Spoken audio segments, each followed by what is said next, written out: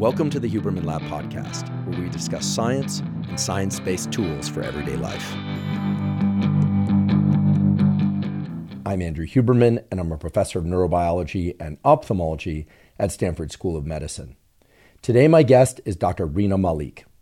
Dr. Rena Malik is a board-certified urologist and pelvic surgeon. She is an expert in both male and female urological, pelvic floor, and sexual health.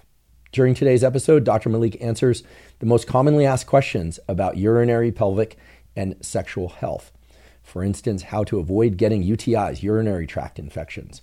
We also discuss pelvic floor anatomy and function as it relates to overcoming an overly tight or an overly relaxed pelvic floor. This is a key distinction that most people aren't aware of.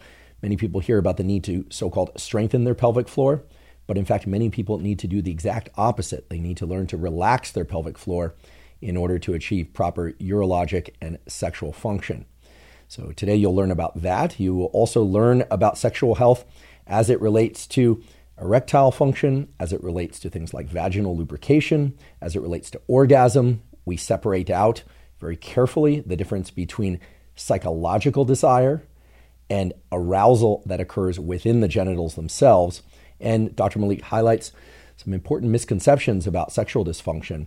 For instance, that many people believe that hormones are responsible for sexual dysfunction, but in reality, hormone dysregulation is responsible for only a very small percentage of sexual dysfunction. And yet, pelvic floor and blood flow related issues can account for a large number of cases of sexual dysfunction in both males and females. So I assure you that today's discussion is going to illuminate many new areas of information, many new tools and protocols that I'm guessing most people have not heard of. We talk about the neural, vascular, that is blood flow related, and muscular aspects of bladder function, prostate function, Skene's glands. We talk about vaginal health as well as penile health. We talk about these things as it relates to different stages across the lifespan. It is a far-reaching and in-depth and practical conversation that I'm certain everyone will glean important takeaways from. Now, before we go any further, I do want to highlight that the content of today's episode is sexual in nature. We talk very directly about different types of sexual behavior, and we talk about it from the standpoint of the clinician and biologist, so it is a medical/scientific discussion. That said, we can't be aware of where this podcast is being played and who is listening. And I assert that there are certain themes within today's discussion that would not be suitable for young children. How young? Well, that is certainly not for us to discern. We realize that different parents and different households should be the arbiters of what sorts of information their children are exposed to or not. So my suggestion would be that if you have any concern whatsoever that the content of today's episode would not be appropriate to be heard by some member of your family, that you please listen to the podcast first, or at least check the timestamps where we've detailed what specific topics are covered, and then to make your decision accordingly. I should mention that not only is Dr. Malik still an active clinician, she sees patients daily out of her clinic in Southern California, and we provided a link to that clinic in the show note captions. She's also authored dozens of high-quality peer-reviewed publications in the fields of urology, pelvic health, and sexual health. And we've also provided a link to that bibliography in the show note captions. And she is also a spectacular public educator. She provides zero-cost content about sexual health, pelvic floor health, and urology as it relates to both men and women on her YouTube channel. And there too, we've provided a link to Dr. Malik's YouTube channel in the show note captions to this episode. Before we begin, I'd like to emphasize that this podcast is separate from my teaching and research roles at Stanford. It is, however, part of my desire and effort to bring zero cost to consumer information about science and science-related tools to the general public. In keeping with that theme, I'd like to thank the sponsors of today's podcast. Our first sponsor is Element. Element is an electrolyte drink with everything you need and nothing you don't. That means plenty of salt, magnesium, and potassium, the so-called electrolytes, and no sugar. Now, salt, magnesium, and potassium are critical to the function of all the cells in your body, in particular to the function of your nerve cells, also called neurons. In fact, in order for your neurons to function properly, all three electrolytes need to be present in the proper ratios. And we now know that even slight reductions in electrolyte concentrations or dehydration of the body can lead to deficits in cognitive and physical performance. Element contains a science-backed electrolyte ratio of 1,000 milligrams, that's 1 gram of sodium, 200 milligrams of potassium, and 60 milligrams of magnesium. I typically drink Element first thing in the morning when I wake up in order to hydrate my body and make sure I have enough electrolytes. And while I do any kind of physical training and after physical training as well, especially if I've been sweating a lot. If you'd like to try Element, you can go to Drink Element, that's lmnt.com/Huberman to claim a free Element sample pack with your purchase. Again, that's Drink Element, lmnt.com/Huberman. Today's episode is also brought to us by Waking Up. Waking Up is a meditation app that includes hundreds of meditation programs, mindfulness trainings, yoga nidra sessions, and NSDR, non-sleep deep rest protocols. I started using the Waking Up app a few years ago because even though I've been doing regular meditation since my teens, and I started doing yoga nidra about a decade ago, my dad mentioned to me that he had found an app, turned out to be the Waking Up app, which could teach you meditations of different durations and that had a lot of different types of meditations to place the brain and body into different states, and that he liked it very much. So I gave the Waking Up app a try, and I too found it to be extremely useful because sometimes I only have a few minutes to meditate, other times I have longer to meditate. And indeed, I love the fact that I can explore different types of meditation to bring about different levels of understanding about consciousness, but also to place my brain and body into lots of different kinds of states depending on which meditation I do. I also love that the Waking Up app has lots of different types of yoga nidra sessions. For those of you who don't know, yoga nidra is a process of lying very still but keeping an active mind. It's very different than most meditations. And there's excellent scientific data to show that yoga nidra and something similar to it, called non-sleep deep rest or NSDR, can greatly restore levels of cognitive and physical energy, even with just a short 10-minute session. If you'd like to try the Waking Up app, you can go to wakingup.com/Huberman and access a free 30-day trial. Again, that's wakingup.com/Huberman to access a free 30-day trial. And now for my discussion with Dr. Rena Malik. Dr. Rena Malik, welcome. Thank you. Thank you so much. It's an honor to be here. Oh, I'm delighted to have you here. I'm a huge fan of your content. I find that you are able to deliver critical information about sexual health, urology, pelvic floor, libido, and so many other things that are of immense interest to people, but that ordinarily people don't really know where to get the high quality information. And coming to you for that information means they are going to get the highest quality information. I truly believe that because, as everyone will soon hear, today we're going to have a very frank discussion, but one that's really grounded in science and medicine around sexual health and related topics. These are topics that typically people learn about perhaps a little bit in school, maybe at home, from friends, usually overhearing things as opposed to direct exploratory conversation, online, pornography. And at least in my experience growing up, there was education around sexual health, reproductive health, et cetera, that was more oriented toward the fear of things like STIs, fear of unwanted pregnancy, all of which, of course, is extremely important for people to learn about, but far less about sort of the healthy versions of sexual health, right? Yeah, absolutely. So this is an especially important conversation. It's also one that I think has a backdrop that we should just acknowledge right off the bat, that because the information is gleaned from multiple sources and because there are, let's just say, influences out there that relate to the morality of different practices, that there can be shame, there can be misunderstanding, there can be secrecy, and that further leads to misinformation. So I'm confident that today you can clarify things for us, and we're going to stay out of those trenches. And the last thing I'd like to say is that because a number of terms will certainly come up that I think for some people, they're not used to hearing in general discourse. I'm just going to get them out of the way now. Penis, vagina, anus, prostate. What else is there? We're going to talk about libido. We're going to talk about intercourse, oral sex, anal sex. We're going to talk about all of that. So I just want to get that out there so that we can reduce the shock response. I love it. We got to talk about all of it. Great. So to start things off, in anticipation of this episode, I solicited for questions on social media, and I got thousands of questions, but there was a lot of overlap in the questions. So to start off, I'd like to talk about pelvic floor. okay? Because both males and females have a pelvic floor.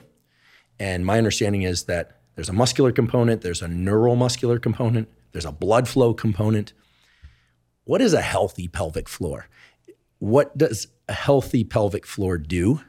And then we can talk about some of the health issues that an unhealthy pelvic floor creates and some of the ways to ameliorate an unhealthy pelvic floor. Absolutely. So a pelvic floor, very simply, is basically a bowl of muscles that's connected to bones that hold up all your organs. So basically in your pelvis, there's all these muscles there. And their function is essentially many. It helps with urination, defecation, sexual function. It helps with posture. And so having a strong, healthy pelvic floor can mean that you're having normal urination, you're having normal defecation, you're having great sex, and that you are also not having ailments like back pain or issues related to those functions and those organs. And so, pelvic floor is so important in so many different aspects, and we deal with it a lot as urologists because it's so integral to these functions that we take care of. And so when you have an unhealthy pelvic floor, it can vary from person to person. And while you hear about it a lot in women, men also suffer from pelvic floor dysfunction or problems with the pelvic floor. So basically, pelvic floor dysfunction happens a lot when you're doing things like if you were to go to the gym and do repetitions of any sort of exercise and you didn't rest, then that muscle would become contracted and short. Very similarly, if your pelvic floor is overstrained, it can become contracted and short and tight all the time. And you may not know it. It may just be a function of stress, anxiety, or overuse or posture problems, things of that nature that can affect your pelvic floor. And so this can lead to issues. Let's start with urination. You can have symptoms of urgency, frequency, meaning you have to go a lot to the bathroom, or you have to go and have a sudden desire that you can't delay, sometimes even have leakage. In some cases, it can make it difficult to urinate because the pelvic floor is so tense. Or perhaps to incompletely vacate the bladder. Correct. Like you go to urinate and then you go back to your desk, and then 5 minutes later you have to urinate again. Exactly. Something of that sort. Well, it can be either that you're not emptying completely or that the pelvic floor muscles are so tense that they're stimulating the bladder so it feels like there's more to go. So it's not always that you're not evacuating it. It can present in a number of different ways. And then with sexual function, if it's very tense, you can have pain. So you can have pain with sex. You can have pain with erections. You can have pain with ejaculation. Sometimes it can be a lot of different kind of pain syndromes, and you're like, I have all these different things going on, and it's really just pelvic floor dysfunction. With GI function, you can definitely have constipation, and then often you can also have back pain. And so all of these things can happen when your pelvic floor is too tense. Sometimes your pelvic floor can be too weak. And that can be often because we see this in women a lot, because of childbirth, delivering children. With some people who have neurologic disorders, they can have weak pelvic floors, or connective tissue disorders like Ehlers-Danlos syndrome, for example.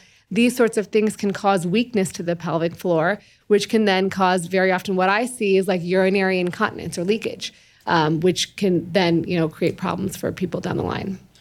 Thank you for that. So first question, how does somebody know if their pelvic floor is too tight from a overcontraction or chronic contraction of the muscles there versus too weak? And one of the challenges in having this conversation is that if we were talking about contraction of the calf muscle or the bicep, I think everyone intuitively knows because they've seen the shortening of the muscle is when the muscle is quote unquote flexed, and the lengthening of the muscles when it is relaxed. Is there a way to describe pelvic floor muscular shortening in a way that everyone can understand? Would this be like I said, we're going to be direct today. Would this be like tensing up one's anus and the opposite of the movement that one would do before initiating a bowel movement? And relaxation is sort of the pattern of pelvic floor muscular relaxation just prior to initiating a bowel movement? So I will say most people can't recognize it because it's very difficult to notice. It's sort of gradual. Mm-hmm. And so it can, over time, become noticeable with these symptoms. But otherwise, it's very difficult because it's not a muscle that we were ever trained to recognize, right? Like you hear about Kegel exercises, for example, and people talk about how to do them, but that's all you ever hear about the pelvic floor. And so you don't really know how to kind of do things in a way that protects your pelvic floor, or kind of how to even tell when it's too tight or not relaxing. And so that takes a sort of a training. And so usually when people come to, first you get an examination to see if your pelvic floor is tight. So for women, it's a pelvic exam, and for men, it's usually a rectal exam. How does that exam go? So, it's essentially palpating the muscles and also looking at the function. So we'll say So digital palpation, that's a medical technology for fingers are called digits. I'm old enough to recognize what a digital prostate exam is, right? Mm-hmm. The physician inserts their fingers through it into the anus and feels the prostate to see whether or not it's swollen or not. Mm-hmm. And as I'm saying this, I'm realizing, sometimes we think of medicine, quote unquote, modern medicine is so evolved. This has basically been the practice for 50 years, 60 years, maybe 100 years. In the same way that the old school practice for glaucoma, excessive eye pressure, was for the physician to just touch the eyeball. So folks, for those of you that think that medicine has evolved much, it clearly has in many ways. But in any event, so a prostate exam goes as I just described. What would a pelvic floor exam for a male and a pelvic floor exam for a female involve at a kind of granular level here? Yeah. So for women, you can feel the pelvic floor muscles through the vagina. So you can feel the iliococcygeus, the pubococcygeus, the levator ani. Those are all names of different muscles in this bowl. This is the physician who can feel them with their fingers. Correct. And you could too. You could put your finger in, but you don't have a reference of normal, right? So you wouldn't know what a normal pelvic floor feels like versus a tight one versus a weak one. And so you can assess the tenseness based on, palpation. You can also see if there's tenderness. And so you can assess that based on just a general physical examination. And then also you can observe. So I can say, squeeze your pelvic floor up and in. I can look and see, are they squeezing or are they pushing? Like, are they coordinated or not, right? Because that's a function of normal use of the pelvic floor. And sometimes you'll see that they're discoordinated. You can also assess for sensation in the area and things like that. That could be consequences of dysfunction. Can there be dysfunction in laterality, like the pelvic floor is pulling up into the right or up into the left? Absolutely. So typically when you see a pelvic floor therapist, now I'm not a pelvic floor therapist, but these are the people who do the work, right? They work with you on a prolonged basis to help you normalize the function of your pelvic floor. It's like going to the gym with a trainer, right? They really work with you to get your pelvic floor functioning correctly. And the first step to that, a lot of pelvic floor therapists will just align your bones and your kind of the way you sit and walk to make sure that you're not straining those muscles by pulling in different directions. And if a male goes to the physician to get a pelvic floor exam, there's obviously difficulty in putting fingers into the urethra, one would hope, too small an opening. So how are they doing the pelvic floor exam? Is it external to the body or is it through the anus? So some of it's through the anus. You can feel the muscles through the anus, and then you can feel the perineal area and feel the muscles there as well as sensation. So perineal area, so from the outside of the body. Correct. Okay. Correct. The region between the scrotum and the anus. Yes. Okay. So it sounds to me like if people want to get a high quality assessment of whether or not their pelvic floor is healthy or not, they need to see a pelvic floor specialist. Yes. That it's not the sort of thing that they could intuit on their own necessarily. It would be difficult. I mean, so there are things you can buy online, like probes that you can insert in the vagina that will teach you how to do Kegel exercises and give you some readings, but they're not really meant to diagnose. They're usually something people use if they say have a weak pelvic floor and they want to try to do it at home on their own. So there's nothing that's going to give you like a baseline reading. Is this normal or abnormal? Let's talk about Kegels. First of all, who's Kegel? So he is a gynecologist. I don't remember all the specifics, to be quite honest, but basically he came up with Kegels, which are a strengthening exercise for the pelvic floor. And so what we describe it to for patients is we say, there's a few different ways to describe it. You're going to use the muscles that you use when you urinate, but try to stop the flow. But you don't want to do them when you're urinating because that can create dysfunction. You want to learn what the muscles are, and then you squeeze those muscles and relax, in between sets so to speak. And so you'll do, the other way people describe it is pulling up and in the the vagina. Or for men, sometimes you'll say it's like the feeling that you're trying to lift your penis off the floor without touching it, right? So those are kind of That's a good way to describe it. Yeah. So those are kind of the ways that you can describe those muscles. And so you can squeeze for 5 seconds and relax for 5 seconds and do them in repetitions. And they're just like any sort of exercise you do. You don't want to start doing 100 of them, right? You want to do them. I tell patients, do them lying down so that you're only focusing on those muscles. You're not working on your posture. You're not doing anything else. And as you get better with them lying down, you then sit up and do them. And then once you're good with them sitting up, you can do them standing. And start with, 10 to 15 at a time, like once in the morning. 10 to 15 repetitions. So let's talk sets and reps. Yeah. So 10 to 15 repetitions in the morning, 10 to 15 repetitions at night. Maybe one more during the middle of the day, but don't overdo it because just like anything, especially when you're starting out, you can. And if you're doing tons and tons of Kegels, then you will get a tight, short pelvic floor muscles and you will then develop pelvic floor dysfunction. So it's really important to kind of understand those mechanics, which is why a lot of people think they know how to do Kegels, but they really don't. And so I always encourage people, if you have the time and the resources, to go to a pelvic floor physical therapist so they can really work with you and make sure you're doing them correctly. What are some of the benefits of Kegels for those that need them? Yes. So they are typically prescribed for urinary incontinence, specifically stress urinary incontinence. So leakage that occurs when you have an increase in your intra-abdominal pressure, like a Valsalva, or coughing, sneezing, lifting heavy things, jumping on a trampoline. So for those purposes, we use Kegels to strengthen the pelvic floor, and also in women, pelvic organ prolapse. So when you have weakness of the pelvic floor that leads to a bulge that you can visibly see or feel in the vagina. For men, we often prescribe them for people who have had a prostatectomy, who then subsequently develop leakage after the prostatectomy that is, again, stress urinary incontinence. Now, a lot of people use Kegels recreationally because improving the pelvic floor musculature can lead to more intense pelvic floor contractions during orgasm, which can be more pleasurable. And so some people do it for those purposes. But again, I caution people not to overdo it because then you can lead to a more tense pelvic floor, which is not where we want to end up. Yes, I will underscore that cautionary note. Years ago, I heard about Kegels. I was like, okay, I'll try it. Sounds all good, right? I only heard good things about Kegels.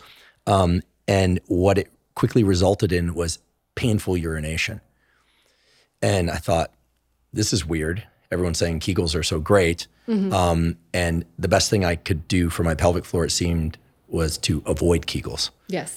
And a little bit later, when we're talking about prostate, I'll explain at least what my experience was as it relates to the prostate. But I guess the take-home message that I'm gathering from what you're telling us is that strengthening the pelvic floor is great if you have a weak pelvic floor. Strengthening your pelvic floor further, if you have a strong pelvic floor, can be detrimental. It can be. It can be if you overtrain it, just like if you overtrain anything else. And so you just have to, if you really want to do Kegels, if you have any symptoms at all, like you described, painful urination, or the things I've described, like pain with erections, pain with ejaculation, pain, difficulty emptying, any of those symptoms, stop and go see a urologist so that they can kind of assess your pelvic floor. What is the anti-Kegel? In other words, if somebody decides that they have a tight pelvic floor, how can they learn to relax their pelvic floor? So there's a lot of different sort of things that you can do. So for women, you can do massage of the area. You can use vaginal dilators to help relax the muscles. You can take suppositories that have medications like Valium or Baclofen, which are muscle relaxants, and that can help as well. Although they're not treatments, they're more of a Band-Aid, but they can help with the symptoms that you're having. And then you can also, I think the best thing is to work with the physical therapist because they can teach you certain exercises that will help down train the pelvic floor. For example, one of the ones I tell my patients is like happy baby pose. It actually, stretches and elongates the pelvic floor muscles. So doing these exercises regularly will help you lengthen the pelvic floor muscles. One thing that I've experienced extreme pain from, and that stopping was one of the best things that ever happened for my pelvic floor, was to not do any kind of crunching movement with my legs crossed. I would go to these yoga classes at one point in my life, and they'd have everybody do these crunches. And I've always done some abdominal work here and there during the week if I'm being diligent. But they would have us cross our feet. And that seemed to lead to some pelvic floor discomfort that was similar to what I had experienced when I did the Kegels. Yeah. So again, for me, ceasing the Kegels was one of the best decisions I ever made. I only did them for a short while. I was like, okay, this is clearly not for me. And I guess that's another point that tell me if you agree or not, that if you hear about something online or on this podcast or anywhere else and you try it and it seems to be sending things in the wrong direction, either you're doing it wrong or it might not be the right thing for you. Exactly. Right? I think all too often we hear this thing is great and people jump on that bandwagon and then they end up worsening their problems or developing problems where they didn't have them previously. But is there anything about the anatomy of the neuromuscular connections or vasculature of the pelvic floor that would provide support for my experience there? Yeah. That doing crunches with legs crossed is essentially, is it possible that it's creating asymmetries in the pelvic floor? And now I'm sure I'm angering yoga teachers and crunchinistas everywhere, but hey, if it's a question of your pelvic floor or a few extra delineations in your abs, you know where my vote's going. Yeah. So there's a couple things here that we should dive into. One is that people don't often breathe correctly during exercise, right? And so diaphragmatic breathing is really important, which is like a deep breath that expands the diaphragm, not kind of shallow breathing that's just in your mouth and throat. And that is actually when you do any sort of exercise, your trainer will tell you exhale on the effort, right? And there's a reason for that, because when you inhale, your pelvic floor relaxes. When you exhale, your pelvic floor contracts. And so that contraction stabilizes the pelvic floor. So whatever intra-abdominal pressure you're causing to increase from the exercise, whether it's a squat or a crunch or whatever, you're increasing your abdominal pressure. Your pelvic floor is then contracting to help stabilize that. And so part of the reason people tend to hold their breath during crunches, right? They don't do the appropriate breathing, and so that can be part of it. The other thing that can happen with certain things is that there are, nerves and arteries, particularly the pudendal nerve and the pudendal artery, that run through the pelvic floor. So when you get pelvic floor dysfunction, you can cause decreased blood flow to the pelvic floor muscles, which can affect sexual function, and you can get nerve inflammation as well that can also cause pain. And so this is kind of how it all comes together. I'm so glad that you mentioned blood flow. I think our entire discussion today should be framed up, at least in the back of our minds and the minds of our listeners and viewers, as involving at least three things. Anytime we're talking about erectile function or dysfunction, or pelvic floor function or dysfunction, or vaginal lubrication or lack thereof, we need to think about the hormonal influences, the blood flow related influences, and the neural influences, including the neural influences that come from the brain, the signals of arousal, for instance, or lack of arousal, and so on. So we won't be overly systematic in our parsing of all this, but I think what you just mentioned raises a really important point, that sometimes in an effort to do something that's good for the muscles, like strengthen the muscles, one will cut off blood flow. In fact, one of the more common questions I got, and I consulted with a couple of exercise physiologists about this, and they confirmed that a lot of people who squat and deadlift heavy in the gym, or even who just tense their pelvic floor when they're doing things like dumbbell curls or other exercises, and especially people who seem to do a lot of abdominal work, reported to me in the questions that they experienced things like erectile dysfunction, that they experienced things like pain during vaginal intercourse, that essentially they had created some sort of what sounds to me like a hypercontraction of the muscles in that area that were impeding all the things that they wanted as either side effects or direct effects of exercise, because many people are exercising for aesthetic reasons and health reasons. But nowadays it seems, especially on the male side, but we'll also talk about the role of testosterone on the female side, a lot of males lift weights in order to increase their testosterone, and for reasons that are obvious, also want to have healthy sexual function. And here they are doing this thing that's very good for increasing testosterone if they're doing it correctly. And testosterone is involved in libido and the male sexual response and the female sexual response, of course. But they are impeding their erections. So you can start to see how there are probably a lot of confused and maybe even distraught people out there. They're trying to do all the right things and they're setting up roadblocks and even sending themselves backward in some cases. So the question is, how does one know whether or not something like, let's say, low lubrication or pain during vaginal intercourse, or loss of erectile strength, or some sort of erectile dysfunction, whatever it may be, because it can take on different forms, as we'll talk about. How does one know if it's blood flow related, hormone related, or neural related? And if it's neural related, how does one know if it's an issue of lack of appropriate signals from the brain, oversuppression or lack of arousal from the brain, or whether or not it's some peripheral neural thing of innervation of the penis or vagina? So I think there's a lot that we can go into here, but essentially first you want to find out like very specifically what is going on. Are you getting aroused? Are you having erections? Are you masturbating? Like there's all these questions that will help us go down the route. Sorry to interrupt. When you say aroused, for sake of this discussion, I just want to make sure that we distinguish between psychological arousal, the desire Correct. to I guess here we also have to be precise, arousal to engage in intercourse, and arousal to desire, essentially, that Sure. I think people learn to recognize. Or are we talking about arousal as the response of the genitals? Correct. So desire and arousal, this is a very important concept, doesn't always go in one direction. Sometimes you can feel arousal, meaning you have the telltale signs of arousal. Your nipples get erect. You have more lubrication if you're a female. Do both male and female nipples get erect during arousal? I believe so. I think so, I believe so.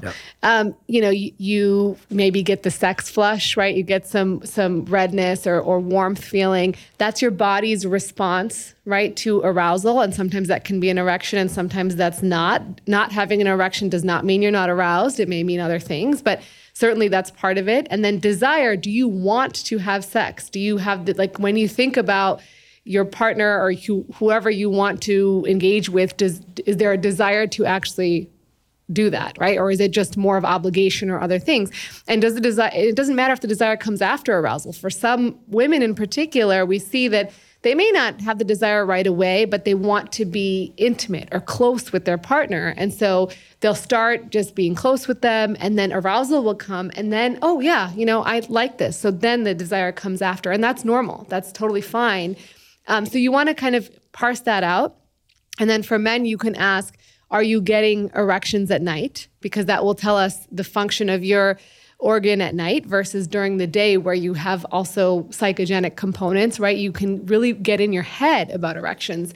When you have a problem in the bedroom with performance, it becomes a vicious cycle, right? So you have a problem. The next time you're really stressed, you're not present, you're not mindful in the moment with sex, and you're thinking about, oh my God, am I going to perform okay? Am I going to perform okay? And then it doesn't perform again, and it's getting worse and worse, and the anxiety is through the roof, and that's actually causing your sexual dysfunction. So I think it's important first to identify those issues.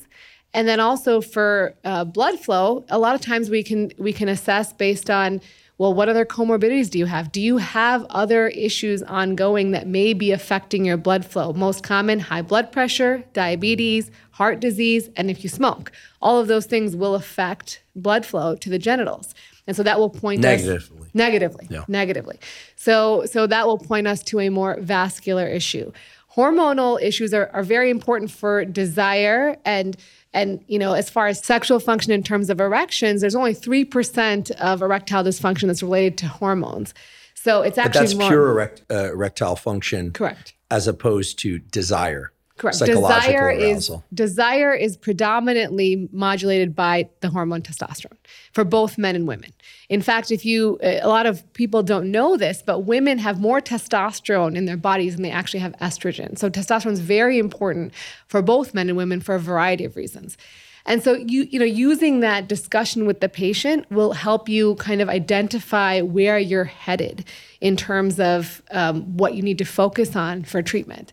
There are, certain things you can use to assess blood flow. You can do Doppler ultrasounds of the penis as well as the clitoris to see if there is good blood flow. You can assess the peak systolic velocity, which will tell you if there's a problem with arterial inflow, versus the end diastolic velocity, which will tell you if there's a problem with venous outflow. And so that can assess those things. There are some tests you can do for nerve function, although they're very uncommonly done because mostly we can kind of get that through a clinical report. And unfortunately, if you're having nerve problems, sometimes it depends on what's causing them, but sometimes they can be very difficult to reverse. And that's kind of a problem. We know that as people age, their sensation becomes less. So just through aging, the nerves, the receptors become less sensitive. And so you will generally have less responsiveness to the same sensations you did when you were younger. And so that kind of overlays all of this. So it's complex, but really, a lot of it comes from the discussion you have with your patient, or, you kind of really doing a deep dive in what's going on, like really thinking about each of those aspects, and also what's going on in your relationship and what's going on in, your life, stress, anxiety, like how are those playing a role? I'd like to take a quick break and acknowledge one of our sponsors, Athletic Greens. Athletic Greens, now called AG1, is a vitamin mineral probiotic drink that covers all of your foundational nutritional needs. I've been taking Athletic Greens since 2012, so I'm delighted that they're sponsoring the podcast. The reason I started taking Athletic Greens and the reason I still take Athletic Greens once or usually twice a day is that it gets me the probiotics that I need for gut health. Our gut is very important. It's populated by gut microbiota that communicate with the brain, the immune system, and basically all the biological systems of our body to strongly impact our immediate and long-term health. And those probiotics in Athletic Greens are optimal and vital for microbiotic health. In addition, Athletic Greens contains a number of adaptogens, vitamins, and minerals that make sure that all of my foundational nutritional needs are met, and it tastes great. If you'd like to try Athletic Greens, you can go to athleticgreens.com/Huberman, and they'll give you 5 free travel packs that make it really easy to mix up Athletic Greens while you're on the road, in the car, on the plane, etc. And they'll give you a year's supply of vitamin D3K2. Again, that's athleticgreens.com/Huberman to get the 5 free travel packs and the year's supply of vitamin D3K2. Mm-hmm. Gosh, lots there to unpack. And I'm glad you mentioned the relationship itself, because there are all sorts of things that can impact the arousal response. Novelty. Not everyone's in a committed relationship. Whether or not people are engaging in a lot of masturbation to the point of ejaculation or climax or not, pornography, et cetera. We will get into that. It's a vast space to explore. Before we go any further, I want to make sure, however, that we cue people to where and how they could find a really good, let's say, pelvic floor therapist, and where they could find a really great urologist to do the sorts of exams and perhaps the sorts of treatments that we've talked about. Because at least as far as I understand, much of what people want to learn on this podcast is how things work and what happens when things break down, but also how to resolve those issues. So let's say somebody wants to check out their pelvic floor, figure out what's going on there. Maybe they're having issues, maybe they're not. If they are male or female, where do they go? Is there a place online that has a great list of some of the best ones in one's area? Can it be done over telemedicine? How does one go about that? Yeah. So in terms of your pelvic floor, it's good to get assessed by a physician who specializes in pelvic floor. Now, that could be a urologist, that could be a gynecologist, or even a physical medicine and rehabilitation doctor that specializes in pelvic floor health. So typically you'll see in urology, you'll look for people who are board certified in female pelvic medicine and reconstructive surgery. If you're a woman, if you're a man, maybe sexual medicine. Someone who specializes in sexual medicine would be a good place to look. For gynecologists, again, you want to look at someone who has interest in this area, who does manage pelvic floor. And then in terms of pelvic floor physical medicine rehabilitation, at least when I was in training, there was about 20 PM&R doctors around the country who really focused on this. So it's not a lot of people. If you can go to a pelvic floor physical therapist and you have one near you, that's great as well. you do want to make sure that they are certified in pelvic floor physical therapy and that they have taken care of your gender. So if you have male anatomy, then you want to go to someone who's actually seen men, because a lot of the pelvic floor physical therapists tend to treat a lot of women. And so that's kind of what I tell my patients, generally speaking. There's no, at least to my knowledge, no great resource, and maybe we'll look that up and see if we can find one. That's very helpful. Thank you. Because again, going back to what I said at the beginning of our conversation, I think there's a lot of shame, or at least a lack of clarity as to how one gets help for issues that relate to the genitals, right? Because if you have a headache or you're having an eye issue, you sort of know where to go. Yeah. Hopefully your headache doesn't warrant going to a neurologist, but it might. Eye stuff tends to be ophthalmologists, optometrists, right? Yeah. So I don't think we hear often enough about where to access the best quality care for these things. So thank you for that. In thinking about sexual dysfunction, I'd like to have that conversation more or less in parallel, if we can, around male sexual dysfunction and female sexual dysfunction. And I want to make sure that before we do that I'm creating the correct parallel construction, as they say. Erectile dysfunction in males is clearly a form of sexual dysfunction. What is the parallel to erectile dysfunction in females? Is it lack of vaginal lubrication and lack of relaxation of the vagina to have non-painful intercourse? Is it even possible to have a parallel conversation about these two things? So it's different. In some circumstances, there are homologs, right? So the penis is the homolog of the clitoris. Right. So the clitoris is essentially the same sort of spongy erectile tissue that you see in the penis. It gets erect with arousal, and it actually extends very deep into the pelvis. So it's not just a small little organ, it's actually quite long. And so in men, you can have erectile dysfunction because you can see it, but in women, you may have difficulty with orgasm. And it's not exactly a parallel, but difficulty orgasming in women is multifactorial, and we can get into that. But I think they're different, and I think also sexual dysfunction presents differently in both genders. So when you talk about men, the one visual they see of arousal is erections. And so it becomes very ingrained in your psyche that if I don't have an erection, I'm not aroused, right? But there's a lot of reasons that you might not have an erection that we've sort of touched on: vascular problems, hormonal problems, neurologic problems, psychogenic issues, and other medications you're taking. So there are issues that can affect erectile function.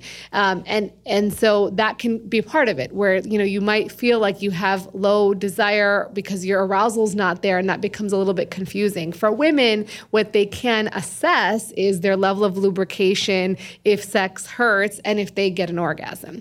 And so those are kind of the ways you can look at it. Thank you for fleshing all of that out.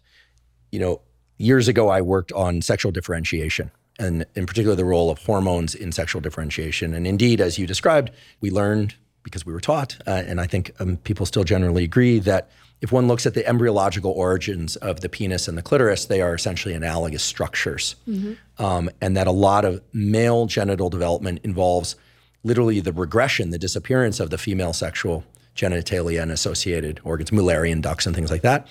And what would become the ovaries become the testes, et cetera, et cetera. Those are anatomical parallels. But what you just described for us very beautifully is the sort of functional parallels as it relates to sexual function and dysfunction.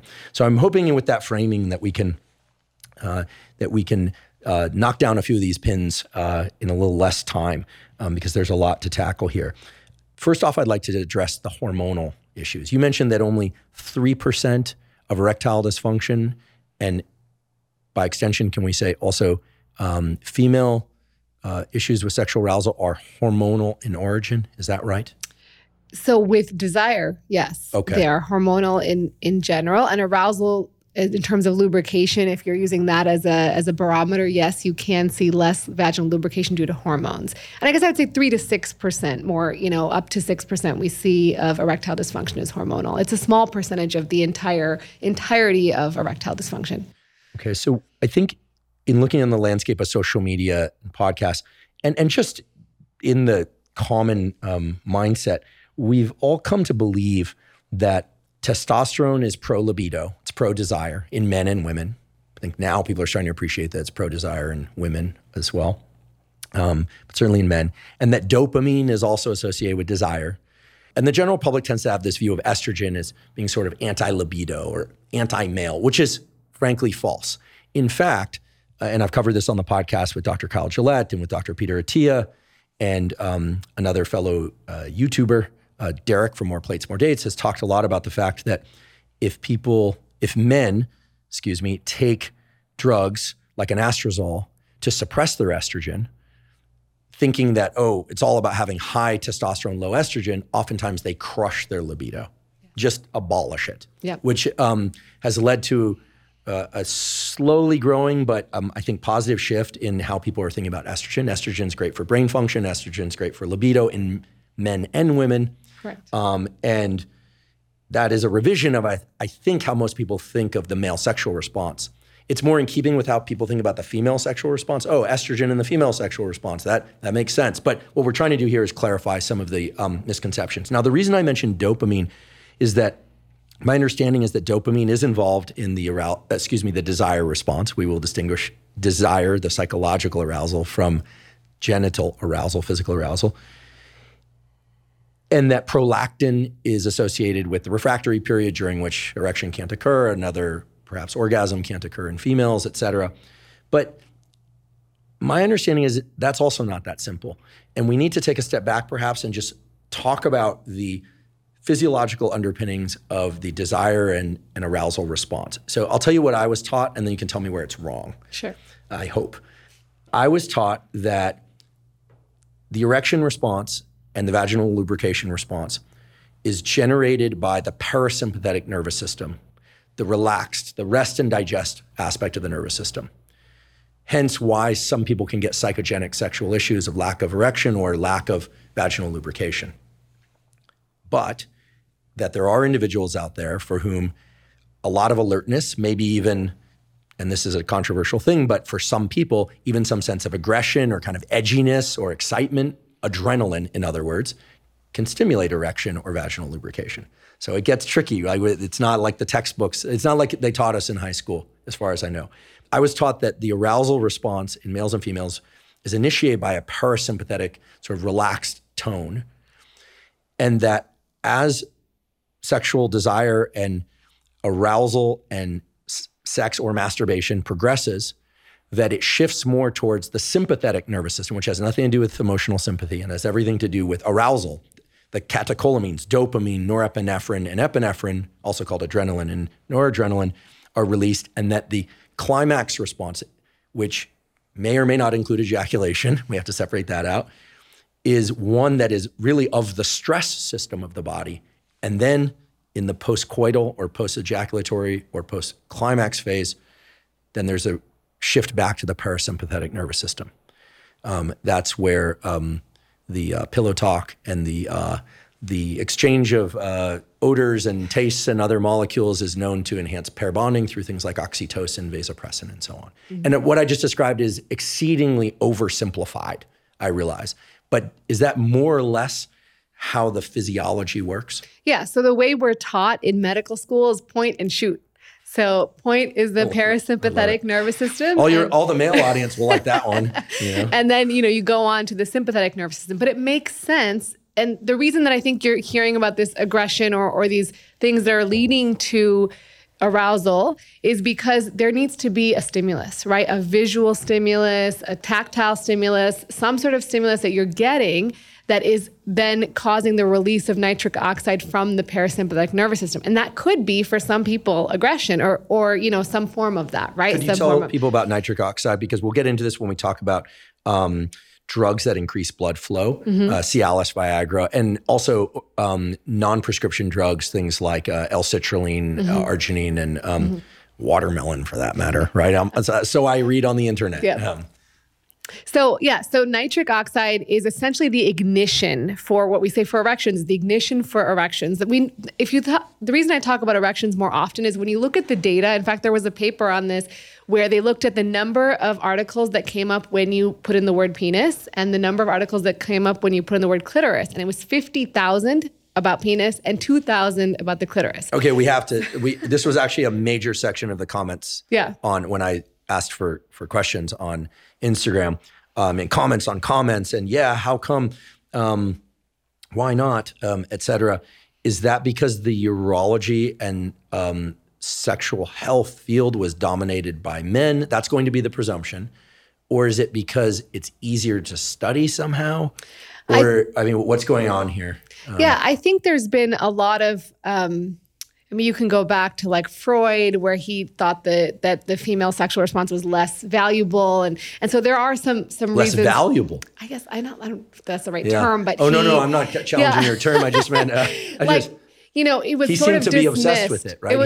But it was more about the male sexual response than the female sexual response. And so in general, yes, there were more men in medicine. There was more, and it is easier to study, right? You can't study the clitoris quite as easy as you can study the male penis response, because you can see it visually. You can inject it and see an erection response, right? We do this for people who have erectile dysfunction. They'll take medications that increase blood flow, like Trimix, and you'll inject it into the penis and you'll see an erection. So you can actually Trimix. So the entire male audience just went, wait, what are you injecting into the penis? So there are three basically brand names of intracavernosal injections that we use for erectile dysfunction. I hear injection in penis, and I think I like to think that it reflects a natural male response. I sort of taken aback. I don't know. Maybe there's a pelvic floor contractions in there someplace. So it is scary to hear about. It's a very small needle. It is very well tolerated. I've done it to patients in the office, and they look at me and say, "You're done." Like, they don't even, it's not as painful as it seems. And when you are not having erections and you've tried multiple things, people get to the point where they're willing to try that. And so it is very effective. It is the most effective non-surgical treatment we have for erectile dysfunction. And it's usually either one medication, two medications, or three. So you can have, alprostadil, papaverine, and what's the third one? That's okay. We can look at. Yeah. Someone will put it in the comments. Sure. Surely they will. What is it designed to do? Is it a vasodilator of sorts? So they work in different mechanisms, but similar to the medications that we have, PDE5 inhibitors. PDE5 inhibitors work in the erection cascade. Basically, what happens? Let's take it back to the nitric oxide thing, and we'll get there. So. Sure. Nitric oxide essentially is released by the endothelium in response to a visual, tactile, stimulating cue, right? And so your body releases nitric oxide, which then sets off the cascade for the erection. And so that releases cGMP, which causes the erection, and it's degraded by phosphodiesterase. And so medications that inhibit phosphodiesterase, like Viagra and Cialis, tend to prevent the breakdown of that cGMP, so you have longer lasting erections. And so similarly, these medications work sort of similar to that. Some of them, we don't know exactly how they work, but they work by increasing cGMP or CAMP that are involved in those cascades. And what about L-citrulline? I hear about L-citrulline use. It's an over-the-counter supplement, and it's in the arginine pathway. Mm-hmm. And my understanding is that it works similarly to things like Cialis, Viagra, but is perhaps not as potent. I also just, cautionary note out there, L-citrulline can give people vicious cold sores and canker sores. Vicious. You hear about this on the internet. It's been verified by grotesque images that you do not want to Google for. And not everyone tolerates it well. So these actually work by increasing nitric oxide. So they're not later down the pathway. They're actually increasing the availability of nitric oxide. So L-arginine is the more direct pathway, but it's very low bioavailability. L-citrulline converts to L-arginine, but it lasts much longer in the bloodstream, which is why people tend to use L-citrulline. Now, in sexual medicine, these supplements, while there's been some studies on them and they are effective, there's no regulation on the supplement industry. So, we can recommend them, but we just can't say that for sure that the supplement is exactly what's said on the bottle. We see lots of studies where they'll say, I read one about melatonin, and there's, a variation of melatonin from like what's on the bottle to 400% times more. And so that's kind of the struggle that we as medical doctors have. And I know we get a lot of slack for it, that we don't talk about supplements, but it's really the challenge there is like finding the quality supplement. A great site is, which I have no relationship to, except that I mention them all the time, is examine.com, mm-hmm. Which has references to human studies and where there's a lot of efficacy shown, and we'll get into some side effect issues. Can't address quality by brand issues, but thanks for mentioning that. What percentage of males who take Cialis, aka tadalafil, or Viagra for erectile dysfunction get relief from that? Because you mentioned only 3% of erectile issues in males are hormonal in origin, but what percentage are likely to be blood flow related in origin? So a large percentage are blood flow related. That doesn't mean that the medication will be effective for everyone. If you look at the large percentage are vascular in nature, right? That's the number one cause in as men age. So we know that about 52% of men over the age of 40 will have erectile dysfunction, and that continues to increase as you age. So 50% of 50-year-olds, 60% of 60-year-olds, and so on and so forth. So it's very, very common. And the success rate in the studies is about 60 to 70%. So when you give someone a medication, they will have sustained erections that are sufficient for penetrative intercourse, which is the way we kind of discuss erectile dysfunction in studies and in, with patients, is about 60 to 70%. So not everyone will have success, but not all of that is because the medication doesn't work. Sometimes people are not taking them correctly. Sometimes people need to try different doses. And then there's still this issue of, your brain is still active. And so if you're having anxiety or you're having other issues or stress in your life, that can have an effect on your ability to create an erection. So there's lots of factors that go into it.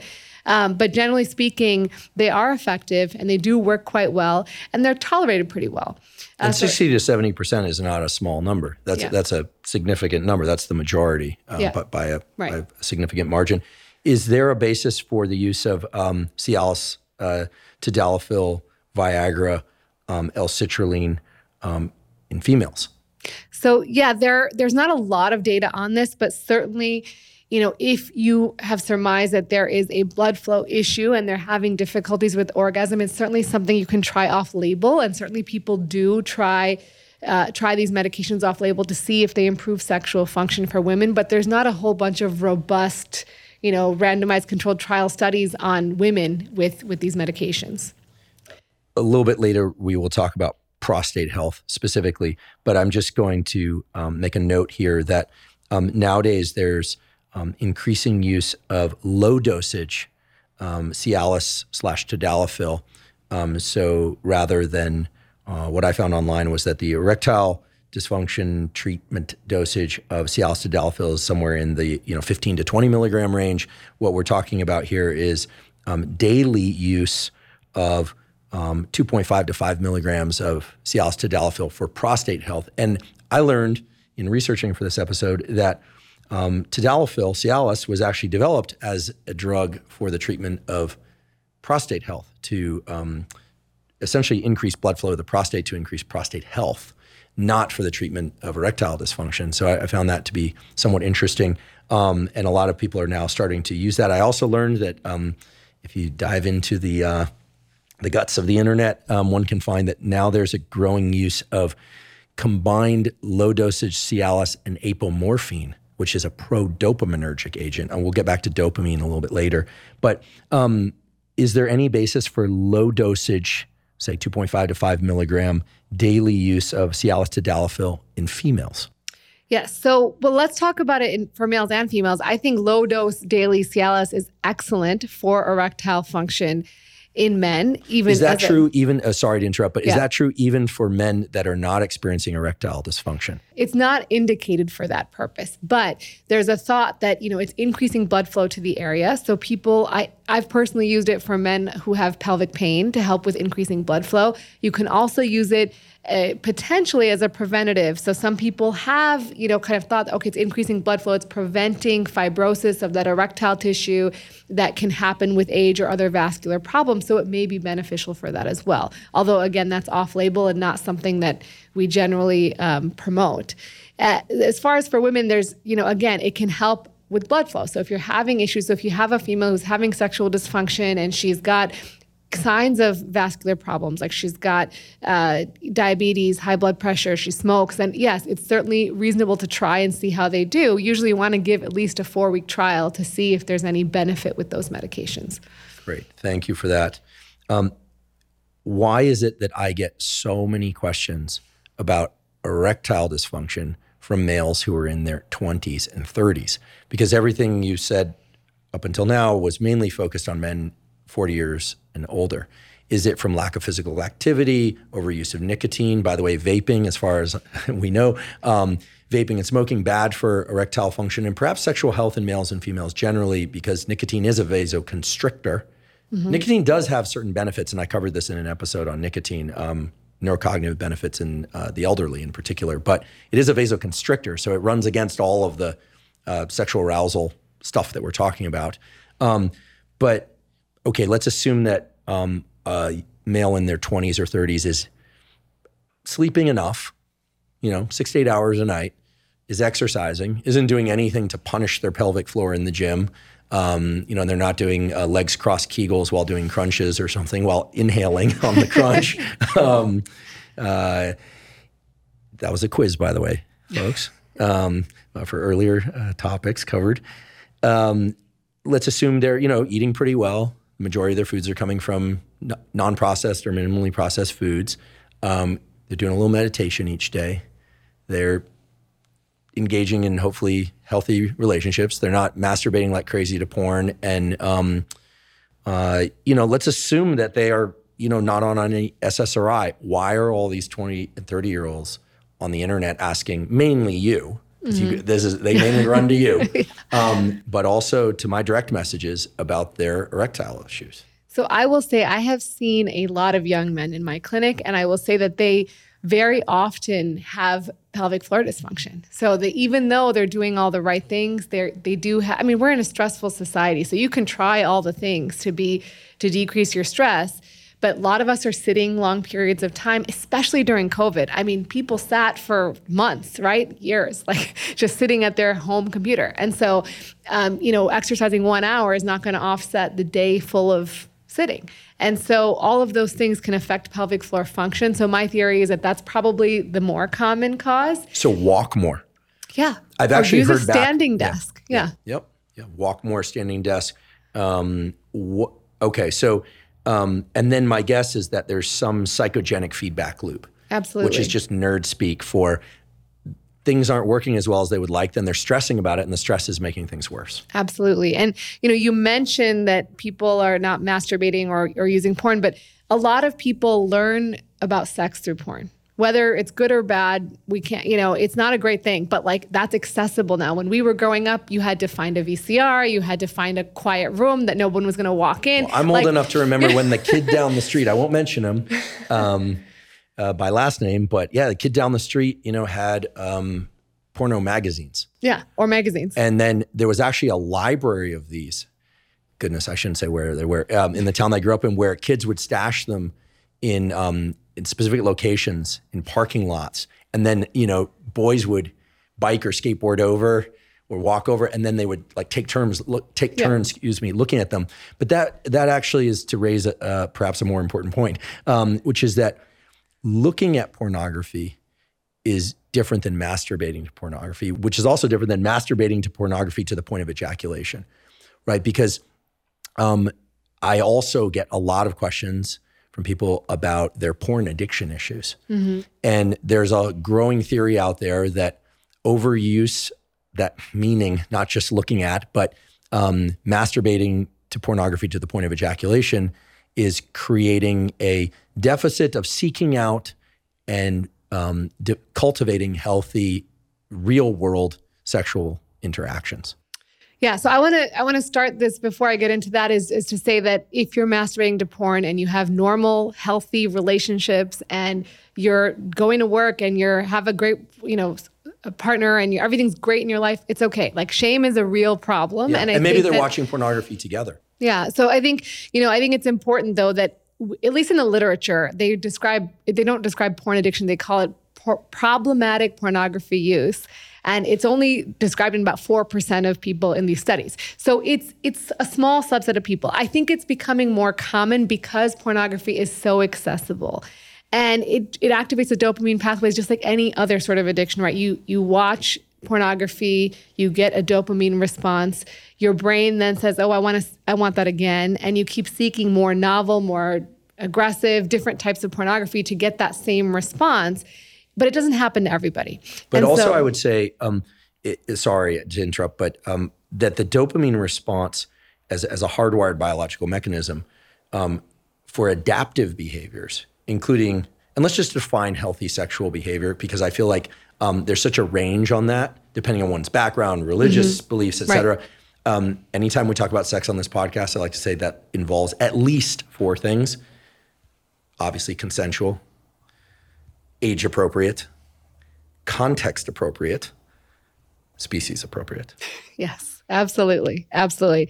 I'm really glad you brought that up. So I've heard you say that before, but it's very important. And so I think, there is a spectrum, a large spectrum of people who watch pornography, ejaculate to pornography, and have a normal life. And so that's fine. I think that, if we shame those people, we're creating problems, right? We say like, oh, you do that, that's horrible. And then they're in their head, right? And then they're causing problems in their life because of shame. And so I think there's a little bit of cultural shame that comes of this discussion. And so, it's a problem in the long term if we say that, oh, this is going to create problems, because not everyone has. There's so many people who watch pornography and have no problems, who, have normal, healthy relationships, great sex with their partner, and it's fine. Or they're between relationships. Yeah. And they're relying on masturbation specifically. Right. Are there any data that distinguish between just pure imagination fantasy versus visual fantasy as it relates to developing or inhibiting sexual health? And here we're talking about the desire aspect. Let's assume physical arousal is, handled. No pun intended. So I think that the thing about young people, I wanted to get back to that, then I'll answer your question, but the thing about young people who are watching pornography, that's what they think sex is supposed to be like. They don't get an education about what sex is, right? No one has a conversation with their kids like, hey guys, this is what happens when you have sex. This is how long it should take. This is what foreplay is. And this is like not normal. This is a production. This is a produced product that's meant to arouse you, right? And to give you ideally an ejaculation or an orgasm, right? So no one has that discussion. So then go to relationships like, why did my partner not react like that woman did on the porno, right? Or why did I not react like that woman did on the porno, right? Or why didn't he react? Yeah. When, like they would in porn, because again, I think females are watching porn as well. Exactly. Yeah. I think that you raise a really critical point, which is that the shame can extend both ways. Mm-hmm. Mm-hmm. And so I think to that end, that's a problem. And because it's so accessible, I think we need to have conversations. I think it needs to be open. We have to talk about sex. And that's kind of why I do what I do. We have to have these conversations so people know what normal is. Thank you for that. I do think that people need to know what normal is and what the range on normal is, keeping the constraints that we talked about in place earlier, because I do think those are universal healthy constraints, right? Yeah. Consensual, age appropriate, context appropriate, species appropriate. Absolutely. I asked whether or not pure imagination-based arousal versus visual arousal. And for some people, the sounds of people having sex is extremely arousing. Mm-hmm. If you've ever lived in a major city like New York, which I've spent summers in New York, you hear a lot. You hear more often than you do in areas where people are living further apart. You hear people having sex. Yeah, it's part of the auditory landscape. Yep, you're very close together. So, but yeah, so there's not exactly, at least to my knowledge, I don't know of the data that looks at fantasy versus visual versus auditory, but I will say that you can get habituated to certain things. And there is that data that maybe you can get habituated to watching a certain type of thing to get aroused, and then normal things do not get you aroused, right? Like you may watch pornography and then you may have difficulty getting aroused or turned on when you see your partner. You may get used to masturbating a certain way, right? So if you use a certain vibratory stimulation or certain pressure sensation every single time you masturbate, you can get habituated to that, and you may not be able to replicate that during penetrative intercourse. And so I think that's really important. And I think the take home is to try and vary what you're doing. Masturbation is a fine, healthy way of self-exploration. Again, with the caveat that as long as you're not masturbating to excess and avoiding your obligations or your family or your partners or your friends, right? Like you are just masturbating for the benefits of maybe sleep improvement, mood boosting, reduction in anxiety. Those things are great. And so I think with that being said, you just want to be thoughtful about varying it up. One of the issues with masturbation that I've talked about when I was a guest on other podcasts, mainly in the context of male masturbation and perhaps with pornography, perhaps not, is that it's pretty clear based on the data surrounding addiction that anytime there are big increases in dopamine, without a lot of effort required to generate that dopamine, like turning on pornography on the internet versus, asking someone out on a date, going out on a date, again, we're talking about going through the conversations and the mating ritual that is the human mating ritual that, of course, in the context of healthy interactions involves getting mutual consent and these kinds of things, right? That you could imagine how, without placing any moral judgment on it, without shaming anybody, you could imagine that if somebody exclusively masturbated and didn't develop the skills of courtship and building healthy sexual relationships, that pornography and or masturbation could start to create quote unquote problems, right? Whereby somebody only felt comfortable in those domains. Yeah. And I think that's what I'm hearing more and more about when it seems to be young men reach out. Absolutely. And I think it's definitely the ease of access, right? But I think that's pervasive in the young society now. Like, you don't have to actually go and find a mate. You can just go on an app and look for somebody, right? Like that's a form of finding a mate. I mean, I was weaned in the era when, no smartphones or anything. And no, my point is, I think that we've become very connected to technology in our world, which also means that we're having less conversations. The younger generation is having less conversations and more online conversations. And I think that's a skill that needs to be developed as well. And I think part of that is contributing to all this as well. Mm-hmm. Well, one thing that I can attest to is that, I grew up in a community of mostly male friends. I have female friends, always have, where a lot of what we learned about sex came from older, in my case, guys. Mm-hmm. My sister probably learned a lot about sex from her female friends. And there was always that one guy who would just say stuff that years later I realized was incredibly misleading, right? Yeah. Maybe even just detrimental. Yeah.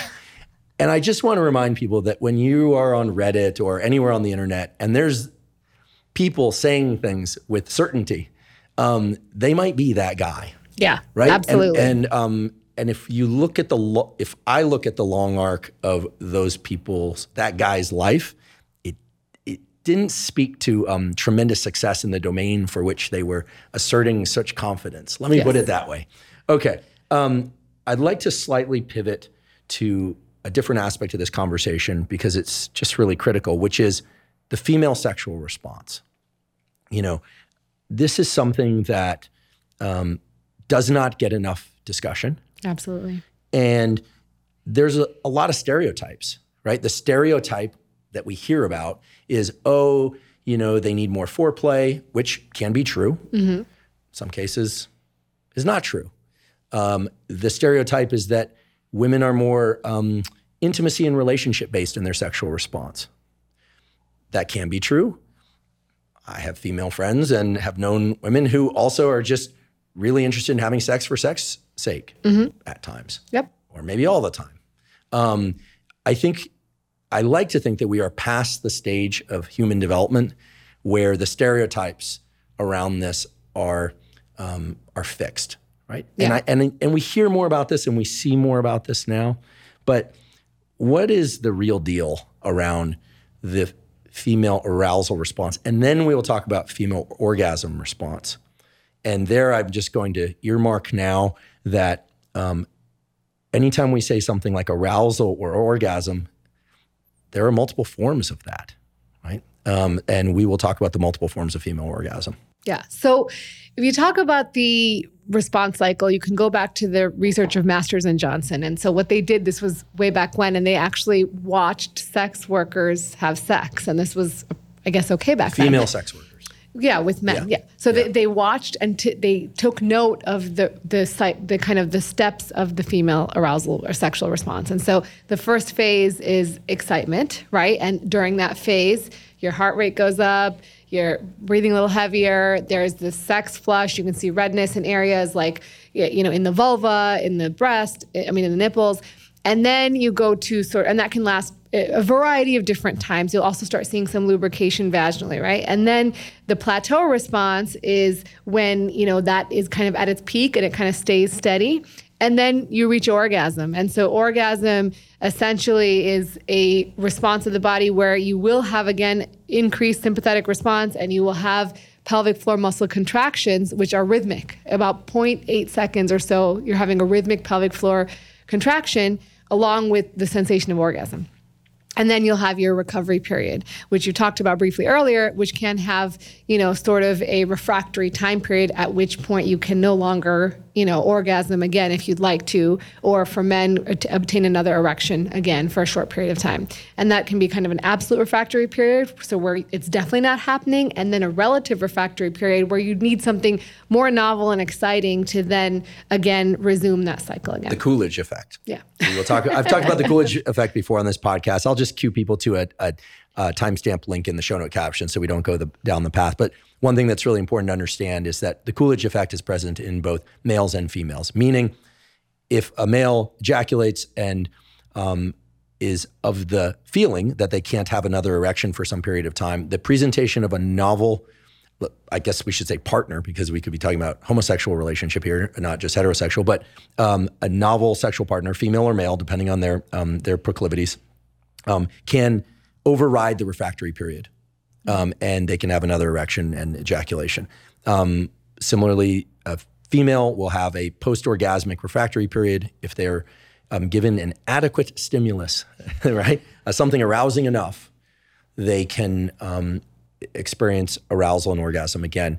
And we know, based on really good pharmacology, that this is a dopamine-driven thing. The prolactin is essentially establishing the refractory period, and the dopamine is essentially overriding the refractory period. Fascinating neurochemistry there, and speaks to the incredible extent to which the brain is controlling the genitals. Yeah, I mean, we always say in sexual medicine that the brain is the most powerful organ for sex, not your genitals, but the brain, because it is so powerful. And I'm not sure if we're going to touch on this later, but I'll bring it up now. There are some centrally acting medications now available for, they're FDA approved for premenopausal women with low libido. Oh, but maybe just throw those out, because the one that I'm aware of is that's often used in, let's say, niche cultures, is melanocyte stimulating hormone in men, which gives people a tan, makes them erect. The melanocyte stimulating hormone at MSH comes from the medial pituitary, if I'm not mistaken.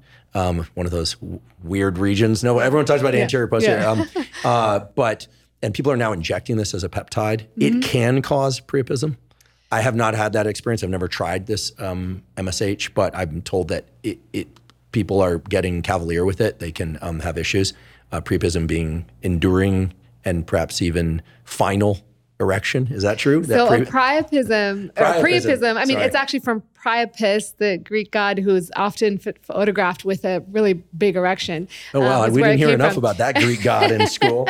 But, or is it Roman? Roman or Greek? But anyway, so either way, it's an erection that lasts longer than 4 hours. And it is actually a surgical, or it's not a surgical, but it's actually an emergency. If you have an erection that lasts longer than 4 hours in the absence of, sexual arousal, then it is important to get to an emergency room, because at that point you can start developing decreased blood flow and ultimately changes to the actual tissues, scarring, fibrosis. So it's really important to actually go to the emergency room. Don't wait because you're embarrassed. Really get there and get treated. However, if I'm not mistaken, earlier you mentioned that it is exceedingly rare that people who take Cialis/Tadalafil or Viagra for erections are getting true priapism. Correct. And it's mostly from those injectables we talked about earlier, those intracavernosal injections. People can get priapism from those a little bit more commonly. And so that's something we always counsel on. And also certain medications like trazodone, or if you have sickle cell anemia, those are the most common reasons that we see people coming in with priapism. Trazodone, really? Okay, I'm going to refrain from my desire to figure out that one so I don't take us down a rabbit hole here. I wanted to get back to the MSH. There's actually an FDA-approved medication called bremelanotide is the brand name. Vyleesi is bremelanotide is the generic name. Vyleesi is the brand name, which is FDA approved for women with low desire, hypoactive sexual desire disorder, premenopausal women, premenopausal because that's what they studied. but it is basically the same peptide, right? So it is a melanocortin receptor agonist, and it works on the brain pathways to increase desire. It's taken as an injectable. Again, just like you said, about an hour, 45 minutes before when you want, you take it 45 minutes before, and it works quite effectively in increasing desire. How long does it last? About 24 hours. Some people maybe up to 48. Has it been, I know of men using melanocyte-stimulating hormone peptides. I also really want to caution people about obtaining gray market peptides. Sorry for this insertion here, but there are a lot of peptides available without a prescription on the internet. They are almost all contaminated with something called LPS, lipopolysaccharide, which is not something you want to be injecting a lot over time. That's actually how we induce an immune response in animals in the laboratory. And it is amazing to me how many websites are selling this stuff, and it arrives to you easily. You just buy it on the internet. It says not for human or animal use, and people are injecting it. And the LPS issue is something that I think is potentially going to shut down that whole market at some point. But if you're interested in using a peptide, you should be obtaining it by a prescription from a quality physician. Exactly. And because we have bremelanotide, we can prescribe that for men as well. So sometimes we'll do it off-label for men who are having delayed ejaculation because it will help them achieve orgasm a little bit better. And so, this is available for premenopausal women. The other medication that's available for low libido is called flibanserin, also known as Addyi is the brand name. And that also works on serotonergic. It's got kind of a mixed response, serotonin and dopaminergic areas of the brain, and essentially works as a daily medication taken before bedtime, 100 milligrams a day, that actually helps with decreasing hypoactive sexual desire disorder. Works in about 45 to 60% of patients, and you need to take it for some time. Now, both of these are brand name medications, so they are a little bit costly, and sometimes insurance doesn't cover them, but they are available, and I think very few people know about them, and I think they're really great and useful tools in the toolbox. And these are for desire. They're FDA approved for what we call hypoactive sexual desire disorder, which is essentially low libido that causes distress and bother. I don't want to take us off course about vaginal lubrication, arousal, and female orgasm, but as long as we're talking about arousal and reduced arousal that requires treatment, I have to ask this now. Anytime we talk about arousal and libido, there's no BMI, which, by the way, the body mass index is probably not the best tool either, but there's no chart. It's not like a thermometer that says you're 98.6 plus or minus 2 degrees, you're good. If it's too high, much higher than that, you have a fever. If much lower than that, you're hypothermic. So my understanding, I don't want to say naive understanding, but my understanding is that one determines whether or not their libido is normal, high, or low, largely based on some intuitive understanding of what their partner or partners desire, whether or not they can meet those desires. And if they sort of accrue enough of a sample size, they date enough people where they have sexual interactions, they figure out over time whether or not they have a low, medium, or high sex drive. And people tend to compare to how they felt in earlier years or at different times of the year or under different psychological conditions and stress conditions, that kind of thing. Right. But we really don't have a benchmark for this, right? I mean, we can't say that, for instance, that if people are not desiring sex or thinking about sex with blank frequency, that they have low libido, right? It's sort of what is working or not working for you in the context of your life. Right. Is that a reasonable way to think about it? There's no right or wrong.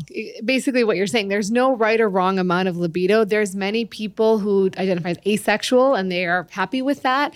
There are people who like to have sex once a month and they're happy with that. It really is a matter of distress. Are you bothered by it? So when we look at studies for female sexual dysfunction, you can, using like validated questionnaires like the FSFI, you can actually see that about 40% of people qualify for having sexual dysfunction, but really bother is only seen at about 12%. And you can be bothered because you're bothered, you can be bothered because your partner is bothered, but it's really up to you, right? Like if you feel like there's something that you want to improve on, then that's when you go see your doctor. But there's no right or wrong answer, right? This is very subjective. And a lot of times we'll see couples who have mismatched libidos. Now, does that mean one person's right and one person is wrong? No, it's just a matter of like, well, how do you, if you want to come to a point where you agree, how do we get there? And what is your end goal? Yeah, later we'll talk a little bit more about chemistry, which I find infinitely fascinating, because in my life experience, I've just been struck by the fact that occasionally you have a physical interaction with someone, or sometimes it's not even physical interaction, and they are just so unbelievably arousing to you, or somewhere in between, or sometimes it just sort of ain't there, or it's just not there that much, or nobody likes to talk about this, or it's there until you sleep together, and then it's not there. And this is not just put on males, this is put on females. I hope she doesn't kill me for saying this. I know somebody who is a family member who once said, sometimes you have to realize you never want to sleep with somebody again by sleeping with them. And here we're not talking about traumatic experience, right? Right. So, again, the discussion around libido, as you so aptly pointed out, engaging what is healthy levels of libido has a lot to do with what oneself desires, as well as the hopes and expectations of the people that we are sexually involved with. So we'll get back to that a little bit later in the context of chemistry, because I find it so fascinating and it's something that isn't talked about enough. But thank you for that. Let's get back to female sexual arousal response and orgasm. So physiologically, what happens to the body is it prepares for penetration. Now that could be a penis, that could be a sex toy, that could be a digit, finger, to be more specific. So what it does is the cervix moves up and out of the way. The inner 1/3, 2/3 of the vagina lengthens and elongates to allow for penetration. And it can actually nearly double in size of the baseline vaginal length. And so it is preparing for that. So so that's part of it. In some people who have painful intercourse, it's because they haven't had adequate time for arousal. And so the penis is penetrating before they've had those adaptations to occur. And also the labia open up to allow for that penetration. So these things actually happen physiologically to allow for preparation. So while some people may be aroused and get to that point quicker, some people do need a longer period of time of what, as you described, foreplay. And not everyone is the same, but I think it's important to have that discussion with your partner. And, lubrication is one of the ways that people assess arousal, but that's not the be-all, end-all. Some people just make a lot of lubrication and some people don't. And certainly that changes with age and hormones. So if certainly we know that after menopause, with a drop in estrogen and testosterone, you will see a decrease in lubrication. And sometimes if people are on medications that can alter their hormonal axis, they may also see changes in lubrication. During breastfeeding, you can see changes in lubrication.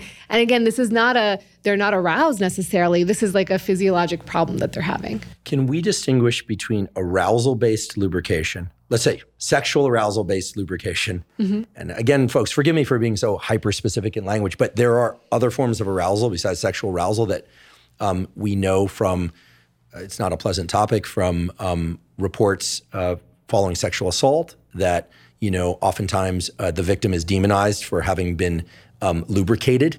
And they will say, well, then people will presume that somehow they wanted that interaction, and that's not true. Yeah. In those cases, it's clear that the lubrication occurred independent of libido type arousal. Exactly. Right. Okay. Yeah. So let's set that aside. Again, unpleasant topic, but one that's important to flag. Are there forms of non-libido type arousal lubrication that allow for non-painful or even pleasureful penetration that are important to distinguish from the arousal-based lubrication? In other words, I have to imagine that women will have sex and it can be pleasurable or at least not painful. And that might relate in some way to baseline levels of lubrication. And here we've been talking about lubrication mainly in the context of arousal, postmenopausal reductions in lubrication, but are there also postmenopausal reductions in baseline lubrication? Are some people's vaginas just more lubricated at, I want to say at rest, it's like the scientist in me, when they're asleep, for instance? I mean, men are having erections in their sleep. Are women getting vaginal lubrications in their sleep periodically? My guess is yes. Well, they're definitely getting clitoral engorgement, right? They're getting clitoral engorgement. There's been some studies on that they are also getting nocturnal tumescence, right? Just like men do. As far as lubrication, the data, at least from what I understand, is like there is a protective mechanism whereby women, when there's any sense that there may be penetration, that their body will immediately start creating lubrication. And that is protective to avoid, trauma and injury.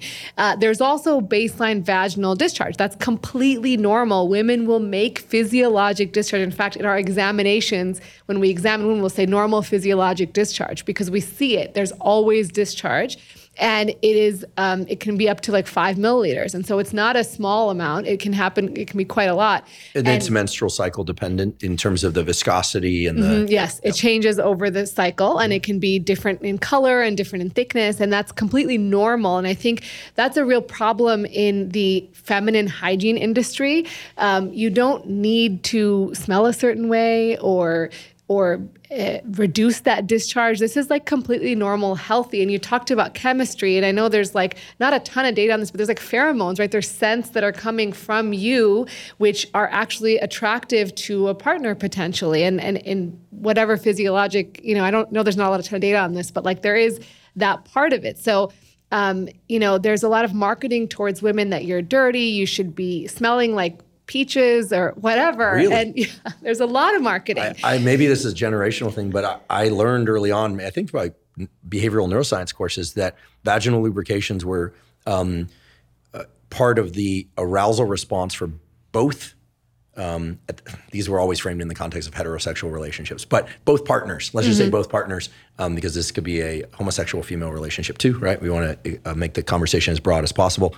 And that the odor, let's just be frank here, the odor and the taste played a role in both arousal, but also the pair bonding response that would establish future arousal. And anyone that's ever been in a relationship that, let's say, had healthy sexual relations, I like to think has experienced remembering somebody's smell or thinking about somebody's smell, and that itself can be very arousing. Yes. Partners even smelling different articles of each other's clothing and that being arousing. Yeah. So, I mean, this is the stuff of real physiology. We're not making this stuff up. Right. But there is a lot of marketing towards women that they should use douching or other things to clean themselves, and it's damaging, right? It's actually, one, it can affect the vaginal microbiome, so their pH is changing, and that can affect, their risk for UTIs or bacterial vaginosis. And so they're buying these, spending their money on these things because they're being told that they're not clean, and they come to the doctor saying, "Oh, I think I have a STD," but it's like normal physiologic discharge.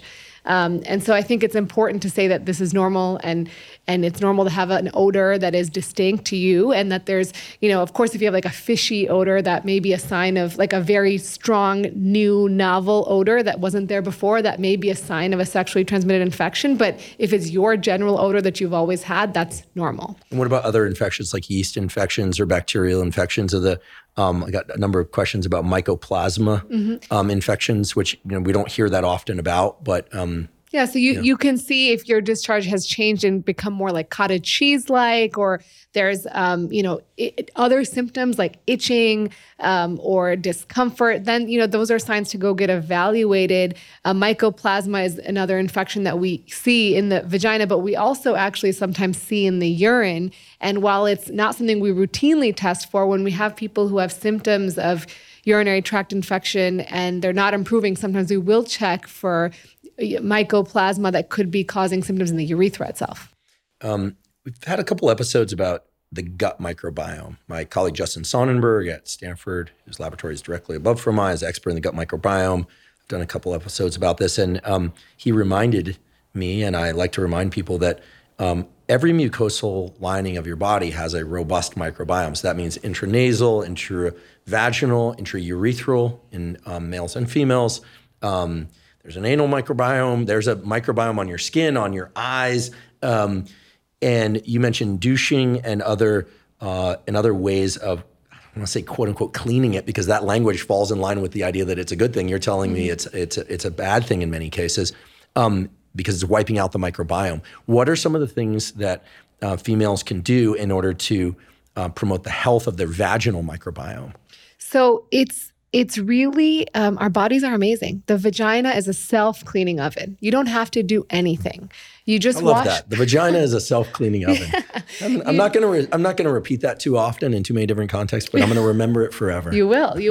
And so all you need to do is wash the hair-bearing areas, because those are the ones that create sweat and should be cleaned. But other than that, let soapy water run down. You don't need to do anything. Your body will take care of it itself.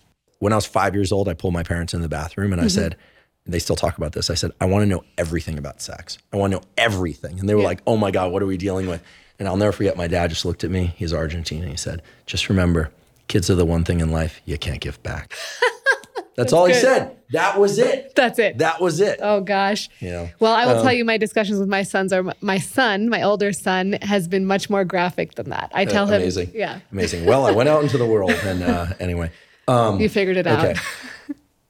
Let's spend a few minutes or more talking about female orgasm. One of the more cryptic topics on the internet, not because it isn't discussed, but because I think that the nuance of it isn't discussed often enough or in full depth. So let's take the time we need to parse this. I think that the simplest way to parse it is going to be from the anatomical standpoint. Clitoral orgasm versus so-called G-spot or penetration-based orgasm. But of course, penetration-based orgasm is also a bit of a misnomer because there can be clitoral stimulation by pelvic pressure or by digit. We're talking about fingers as digits because we're both in the medical/science profession, but we're talking about fingers here or something else, right? Mm-hmm. Vibrator, toy, whatever. Toe it depends on how flexible you are. I don't know.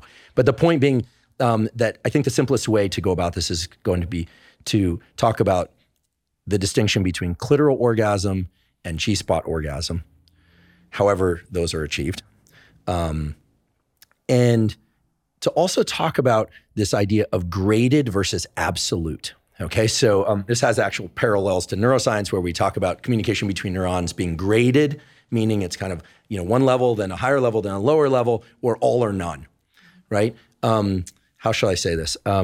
It is clear in my life experience and observation that there are multiple kinds of female orgasm.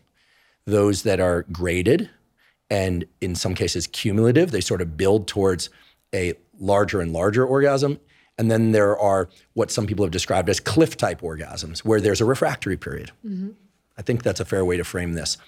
And clearly there are different responses to the orgasm response. Some people get sleepy, some people get energized, some people, it heightens their desire for more. Some people, they need a period of time in which they become hypersensitive to touch. Mm-hmm. So lots of different things going on there, psychologically, physiologically. Tell us all of it. So in terms of orgasm, right, I think it's important to distinguish that there is orgasm and then there's different areas that you stimulate to achieve orgasm. So some people will stimulate, the clitoris is probably the most reliable form of stimulation that will achieve orgasm. And when you look at the data, and again, female sexual dysfunction data is not super robust, but what we find is that about 85% of women require clitoral stimulation in order to climax. So very few actually climax through just vaginal penetration alone. And so this is, a real problem. We're seeing on the media that, you have sex and you penetrate and immediately women are having orgasms. That's not the reality for a lot of women. And in terms of stimulation, so like we've talked about throughout this podcast, the clitoris is the homologue of the penis, or the penis is the homologue of the clitoris, however you want to say it. Good on you for getting it both directions. Yeah. I probably would have screwed that one up. Yeah. So clitoral stimulation is just like penile stimulation. For women, that is very reliable. And there's a huge orgasm gap. For men, it's pretty consistent that when they have a first-time sexual encounter, 95% of men are having an orgasm. When you look at first-time sexual encounters for women in heterosexual relationships, it's about 45 to 50% are having an orgasm. And when you look at homosexual relationships of women, it's again 90%. So there's clearly some lacking in 90% of female homosexual interactions that are first-time interactions, 90% are having orgasm. Correct. Presumably because they understand the anatomy of other by way of understanding the anatomy of self. So there's a huge and gap. Physiology and psychology. That too. That too. But, there's a huge gap there. And so I think to bring it home is that clitoral stimulation is the most reliable way. And as you mentioned, when you're stimulating vaginally, the clitoris is like a wishbone and it goes around the vagina. And so you're often stimulating the crura is what we call the legs, I guess, for lack of a better term, of the clitoris. And so you're stimulating that. You're also stimulating the clitoral shaft, which goes deep into the pelvis. The G-spot is an area, is an erogenous zone where it's kind of in the anterior wall of the vagina, about 2 to 3 centimeters in. That's the location of these periurethral glands called the Skene's glands. And they are analogous or homologous to the male prostate. So just like some men have prostate play and enjoy pleasure from prostate stimulation, some women enjoy G-spot stimulation. Now, that's not universal, right? Not all men enjoy prostate play and not all women are going to be aroused by G-spot stimulation. And so I think there's a huge variety of ways you can stimulate anyone. It can be man or woman. Some people will have orgasms through just nipple stimulation alone. Some will just hear something or see something and be able to achieve an orgasm. And it's so varied from person to person. And I think that the big take home from this for people listening is like you have to talk to your partner. And this is the hardest thing. We never learned how to talk about sex. Like, what do you like? What do you not like? And don't take it personally, right? Like, I think a lot of times people feel like you have to orgasm to have pleasure, which may not be the case for everybody. And if it is, how do you prioritize that for your relationship? So I don't know if I got off track there, but that's kind of, I think, the take homes for this. And also the vaginal penetration, it's actually usually from cervical stimulation, not necessarily vaginal, because the large density of innervation of the vagina is in the first outer third of the vagina. The deeper 2/3 of the vagina has much less innervation. And yet there is such a thing as cervical orgasm. Mm-hmm. So, and the cervix being further up the vaginal canal, is cervical orgasm specifically the stimulation and the foci of an orgasm that starts in the back of the vagina? Is that? Yeah, so it's from stimulation of the cervix through whatever means, right? And that can be pleasurable and lead to orgasm. And again, orgasm, is defined differently, right? But the one thing we know is that there are pelvic floor contractions which are measurable. So you can kind of tell that your partner is having an orgasm if you have a female partner because you can actually feel those contractions, right? Whether it's on your digit or your organ or a sex toy. Okay, super nerdy question here. Years ago when I worked on hormone-based sexual differentiation, of which, by the way, we've done a episode of the podcast on previously, I learned that the levator ani muscle is the muscle that controls erection in males and presumably clitoral tumescence and engorgement in females. Is there an equivalent muscle responsible for the orgasm response, or is the contraction of the pelvic floor part of a more general theme of muscular contraction and a bunch of different nerve roots contracting? The reason I ask this is that eventually in this conversation, we're going to migrate up toward the brain. But because this is a science and health podcast, when we talk about orgasm, of course, many people recognize that as their experience of it and their recognition of it in other people and descriptions, et cetera. But are we talking about a response that originates at a foci? Kind of like in the brain, we talk about a seizure, starting at a focus, a foci, and then spreading out. Or are we talking about a bunch of different nerve roots and brain centers firing in synchrony, and that's why some people experience it as, behind their forehead and in their genitals, or as a whole body response? And here we're not talking about the flood of neurochemicals into the body. I'm talking about during those moments of orgasm. What is happening neurally? I mean, it does have certain parallels to seizure, right? Mm-hmm. It does. So let me go back to your first part of the question, which was about orgasm and, erection and tumescence being related to levator ani. So actually what happens during, the reason you get an erection and presumably clitoral stimulation the same way is blood flows into the erectile tissue. And the tunica, which is the outer layers of the erectile tissue, which are two basically cylindrical shaped structures in the penis and in the clitoris, they will fill with blood, and then that tunica will compress veins on the outside to prevent blood flow from leaving. So it's not a muscular event, it's an actual blood flow event. Then how come when we wanted to study erection behavior in rodents, we would give them injections of testosterone, females or males, and observe changes in sexual behavior accordingly, erection and clitoral tumescence, although it's harder to measure in rodents. There's a way of indirectly measuring that. And then we would measure the size and weight of the levator ani muscles as a readout of how androgenized that whole system was. In other words, what is the role of the levator ani in the sexual response? So the levator ani, or I say levator ani. Well, you would know. I think. So those muscles are part of the pelvic floor, right? And so those contract when you climax, right? So whether it's orgasm for male or female, they're contracting and they're exercising, right? So that's how they would increase their strength or their density, if you're measuring that, through the actual climax of, which you can't see in rodents, right? So like you're kind of using it as a surrogate in that way. So that's what happens. Those muscles contract as a response, and climax is a brain-initiated event. Orgasm is a brain-initiated event. So that's why, to answer your second part, you obviously feel focal response, but you also can feel a variety of responses because it's all coming from the brain. It's not kind of the way you described it as like a ripple effect.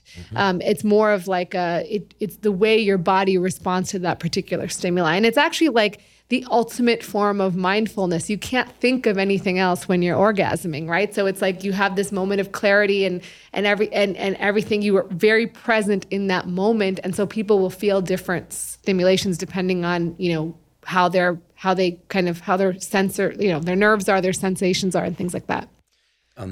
This is perhaps a good time to mention dopamine. We've talked about it a few times.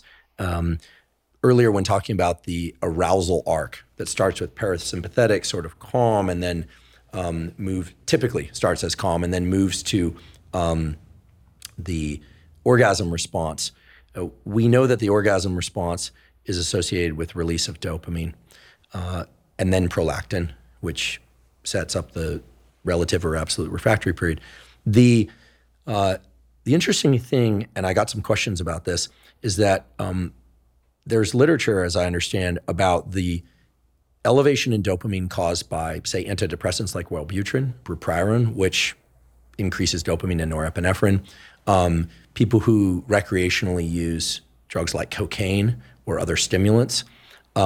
People who take Adderall, Vyvanse, or other drugs that increase levels of dopamine, because I did a whole episode about those drugs, and they are different forms of amphetamine, unless we're talking about Ritalin, which is a little bit different. And I got a lot of questions about people who experience feeling a lot of desire, sort of arousal, but not being able to achieve the physical arousal, erection or vaginal lubrication. So it's almost as if they're sitting further along that arousal arc. Hence the importance, I think, of people learning to have calm states of mind when going into sexual interactions. Now, I realize that in saying that, it might be confusing because a lot of people think, well, that's anything but calm, right? Sexual arousal is anything but calm, but maintaining enough calm that they can ride that arc for whatever duration is appropriate for that interaction in them, right? Because again, and we should probably get back to this, some people will have sex for long periods of time, some for shorter periods of time, and here people don't really know what other people are doing, except by way of pornography and self-report and discussion. So is it the case that drugs that increase dopamine can inhibit the sexual response? Do they tend to promote the sexual response? Because I also mentioned earlier, there's this growing trend of people taking, by way of prescription, of course, from a physician, combined apomorphine, which is a dopaminergic drug, with tadalafil, which is a PDE5 inhibitor, so it's going to increase blood flow. And I'm hearing about men and women, but mainly men doing this. So ramping up their dopamine, ramping up their blood flow to their genitals in order to have presumably more arousal in sex. Does that make sense as a mechanism? Yes. So in terms of apomorphine, that has been studied, and it's mostly been approved outside of the United States. So we don't use it very often here in the United States because it hasn't been FDA approved. But, it's a very complex response. So like I mentioned that flibanserin, which is a centrally acting medication, it actually has not only inhibitory and not only stimulatory, but also inhibitory effects on dopamine. So the way it sort of works to enhance interest or libido is sort of complex and kind of confusing. When it was actually approved, it was being studied for an antidepressant, and what they found was that women were actually having better interest in sex or more interest in sex, and so that's kind of how it was discovered. Similarly, Viagra was actually studied for high blood pressure, and when they went to it was horrible blood pressure medication, but then the men who took it actually didn't return the samples for the study. So they realized what's going on here? And it was because they were having better erections. Is it true that at some urology meeting that the first description of Viagra as a treatment for erectile dysfunction involved the speaker actually coming out from behind the podium and revealing his erection? Is that a true story? Yes. I don't think it was Viagra. I think it was an intracavernosal injection, though. I think he came out. It is a true story. There's actually a published article. I'll send it to you so you can share it if you'd like. I'm not sure I want to see it, but I'll read the article. There's a published article about people who were attending at the meeting. And yes, he came out. And at the time, it was mostly men in urology, but there were spouses, I guess, in the audience, which is not typical now. But so there were women in the audience, and he came out with a full-on erection to show that it worked. Well, I suppose at the urology meeting or OBGYN meeting where a woman comes out and reveals her enhanced vaginal lubrication, then we will have gender and sex balance at the meetings on urology. It'll be interesting to attend one of those someday. Differences in arousal as a function of stage of the menstrual cycle. I'm really interested in this. I did a long episode on fertility, and we're going to have a few other IVF experts, fertility experts on the podcast. But clearly, there are differences in hormones across the menstrual cycle. We know that for sure. Yeah. Clearly, there can be psychological variation according to those hormones, but probably other things across the menstrual cycle. And it's always an imperfect experiment because, we aren't laboratory rats and people are having different interactions across the menstrual cycle. Is there any known correlation between desire and stage of the menstrual cycle? There are some obvious assumptions that one might make, prior to ovulation, et cetera, around the time of ovulation. But what about the other direction too? Is there a category of women that are very interested in sex at certain stages of their menstrual cycle and then not at all interested in sex at other stages of the menstrual cycle? The data that I've heard, and maybe a gynecologist could speak more on this because they study those variations a little better, but there is data to suggest that libido does increase prior to ovulation and during ovulation. I think it's a couple days prior because that's the optimal time for fertility. So yes, there is data to suggest that. In terms of completely lack of interest, I don't believe there's data, but I'm not sure. Is there evidence that females who perhaps have not experienced so-called G-spot orgasm or cervical orgasm can learn to do that? And I always find it interesting that whenever there's a discussion about different forms of female orgasm, people are careful to point out that many women don't have penetration-based orgasm, and then they separate out clitoral stimulation as a more common route to orgasm. But of course, there can be clitoral stimulation with penetration. Absolutely. Right? And depending on the physical arrangement, there can be clitoral stimulation purely by way of penetration through pelvic contact, fingers, et cetera. So how should we think about this? How should we talk about it? So there was an interesting study that I just read recently where they gave women words for these things, right? So there's the rocking stimulation. So that can also stimulate, so meaning that you're penetrating, but there's a rocking motion that can also penetrate the clitoris. There's stimulation of just the outer part of the vagina, which again, as I mentioned, the G-spot is there. It's more highly innervated, so that can be more stimulating. There's also ways to align yourself so that when you're penetrating, you're putting pressure on the clitoris. And then there's, stimulation with actual stimulation of the clitoris, intentional stimulation either by yourself or by the partner. And so there are multiple different ways to do that, right? And so I think that it's important to really it's okay to explore and not always be a home run. And I think that's like when you get into a relationship where you're maybe second, third, fourth time having intercourse with someone, that you can try and explore these different things. Or if the partner themselves knows what they like, to actually tell the other partner, right? There's a huge part of communication that I think plays a huge role in this, because we know ourselves better than anyone else. So you can tell your partner what you like. And I think that we have never been taught how to do that. Yeah, such important conversations for so many reasons. And as you point out, definitely not something they teach people in school, except, they might say something about, communication is important. And that almost always circles back to the key four things we talked about earlier, which is consent and age appropriate, context appropriate, these kinds of things. And obviously substances like alcohol and other drugs can strongly confound those issues. And so we'll just leave that as a kind of an obvious one. As long as we're talking about communication around sexual interactions, perhaps it would be useful to people to cultivate a language or a nomenclature there too, to facilitate that. Some of the language that I've heard that is quite useful is things like, people have different arousal templates. Right? Some people, certain ideas are stimulating to them and other ideas are aversive to them. Mm-hmm. And then there's this category in between where sometimes people sort of either don't know because they haven't tried it or haven't thought about it, or they're sort of curious but kind of unsure, or it might work in the right context, but maybe not all the time. Yeah. So is there any kind of structure that's been put out there as a way to improve communication around sexual interactions? Yeah, I mean, there's no script, but I think in general, you want to have the conversation outside of the bedroom. So not right before sex or right after sex, because that leads to a sense of insecurity for the other person, right? Did I do something wrong? Did something go wrong here?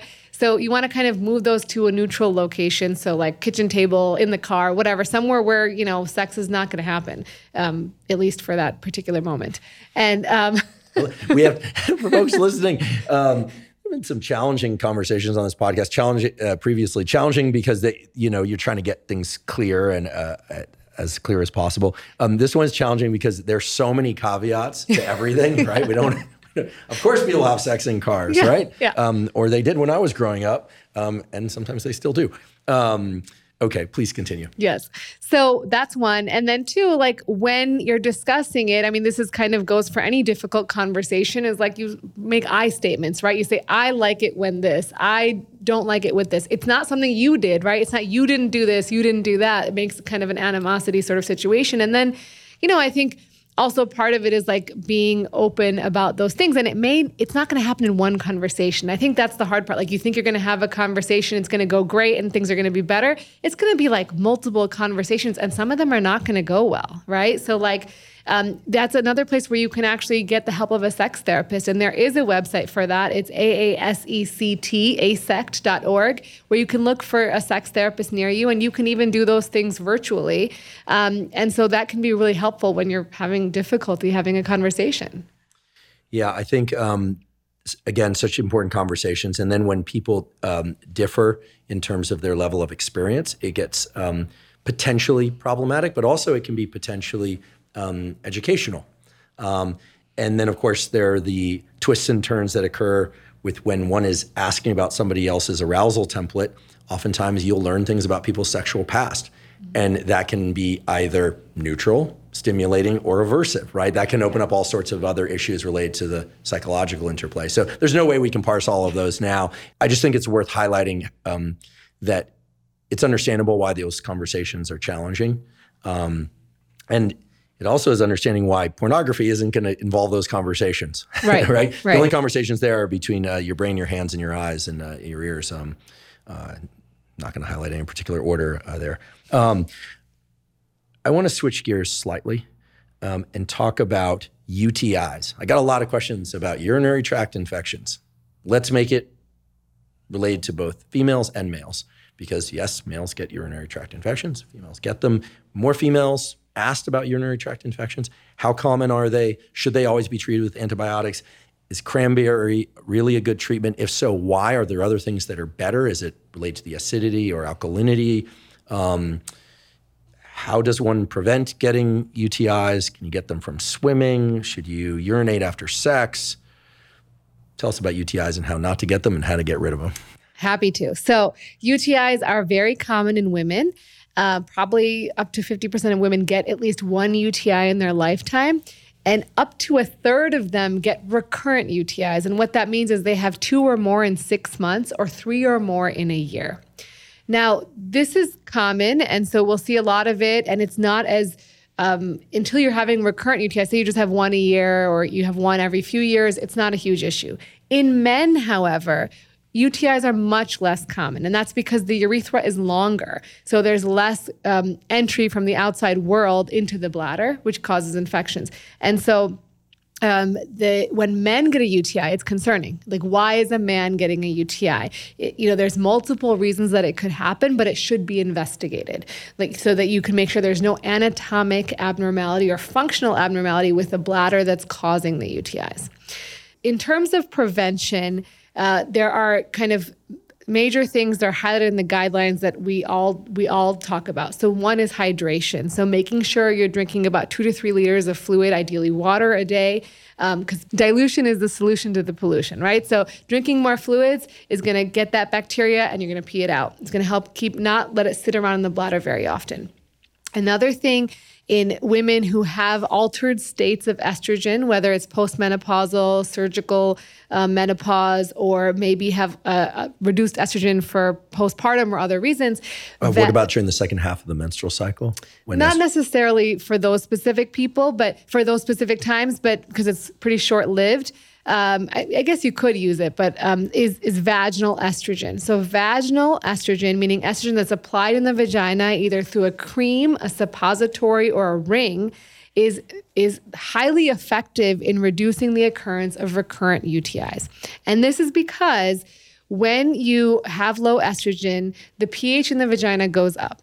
And the pH in the vagina goes up because there's less conversion of glycogen to lactobacilli, and then those lactobacilli are preventative for UTIs. So essentially, you want to reduce the pH back to its normal acidic pH, and vaginal estrogen is very effective at doing that. In fact, in our clinics, we'll actually check a vaginal pH, to see if there is an indication that their pH is too high, that maybe they do need vaginal estrogen, particularly around like perimenopause, because it's hard to tell just by looking if they are really heading into a lower estrogen state sometimes. And so that's very, very effective and very, very safe. So when you look at estrogen, the Women's Health Initiative way back when sort of made a big stink about how estrogen is related to cancer. However, vaginal estrogen has never, ever been a reported breast cancer, uterine cancer, or any other blood clot, any other adverse event associated with vaginal estrogen. You can get some breast tenderness, some discharge. Those things can occur, but the absorbed amount vaginally is so little that your estrogen level barely goes up. It doesn't even reach premenopausal levels. So it just goes up very slightly in the bloodstream, not enough to create any sort of abnormality. So vaginal estrogen is extremely safe and it's pretty affordable. You could actually use coupons if your insurance doesn't cover it through, GoodRx or Mark Cuban's pharmacy and get it very, very affordably. And it's very effective. It does take about 3 months to work. So, you have to be consistent. You apply it about twice a week at night, sometimes 3 times a week. And it's very effective. The ring you put in once and it lasts for 3 months. But so generally speaking, that's the most effective option for low estrogen states. Other kind of simple things are trying to make sure you're completely emptying your bladder. So over a lifetime, people can develop some mild pelvic floor dysfunction, right? Not enough to create pain or discomfort, but maybe they're not emptying completely, right? Because maybe they used to hold their urine for long periods of time when they were a kid, or maybe they're always hovering over the toilet because they don't want to sit on it at work. And over time, that can create a little bit of mild dysfunction, which can make it more difficult to completely empty the bladder. And when urine is sitting in the bladder for long periods of time, it's basically food for bacteria to grow. And so bacteria grows and then you get recurrent UTIs. So making sure you completely empty by sitting, relaxing on the toilet, sometimes leaning forward, and then maybe going a second time. So standing up, sitting back down, going again. And even for men, sometimes trying to sit and see if you completely empty, because sometimes standing, you're not able to empty completely. Whoa. A lot of men are going to, because there are these, it was fun to research for this episode because there are entire discussions on Reddit about like what percentage of males sit while urinating. I mean, my understanding, based on having visited many male bathrooms in my lifetime and just being in the world, that I assumed that men stood up in order to urinate, but there are a decent percentage of men that sit down to urinate. There are, and in fact, it's variable by country, and probably the reason it's become more interesting lately is by the media. Country. So a certain country was recently surveyed, I think it was Germany, but essentially this picked up by the media that Germans sit more often to pee. And so, then people were like, oh, is this better for me to sit to pee or stand to pee? And there's this whole big discussion on the media. But the reason being is when you're sitting, your pelvic floor is most relaxed. And so if you're having any issues emptying your bladder, you're going to pee better. Also, if you have an enlarged prostate, which I'm sure we're going to talk about prostate enlargement, that can sometimes allow you to develop a little bit more intra-abdominal pressure because you're sitting and you can lean forward to overcome sort of a blockage. And so there are some indications where sitting is better, but if you're peeing fine and you're standing, that's fine too. I don't think you have to. I think it's just something that, in other countries, they do more, and here we don't. And I don't think it's right or wrong. It just depends on your individual circumstance. Can spermicides or condoms or both increase the frequency of UTIs for females? So spermicides, absolutely. So spermicides, if your condom has spermicide on it or you're using spermicides, that is a known risk factor for UTIs. Other things I want to touch on, you did ask about cranberry. So cranberry is actually in the American Urological Association guidelines for prevention of recurrent UTIs in women. Now, how does cranberry work, right? Like, do I just drink juice? It's actually a specific active ingredient in the cranberry, which is called proanthocyanidins, or PACs.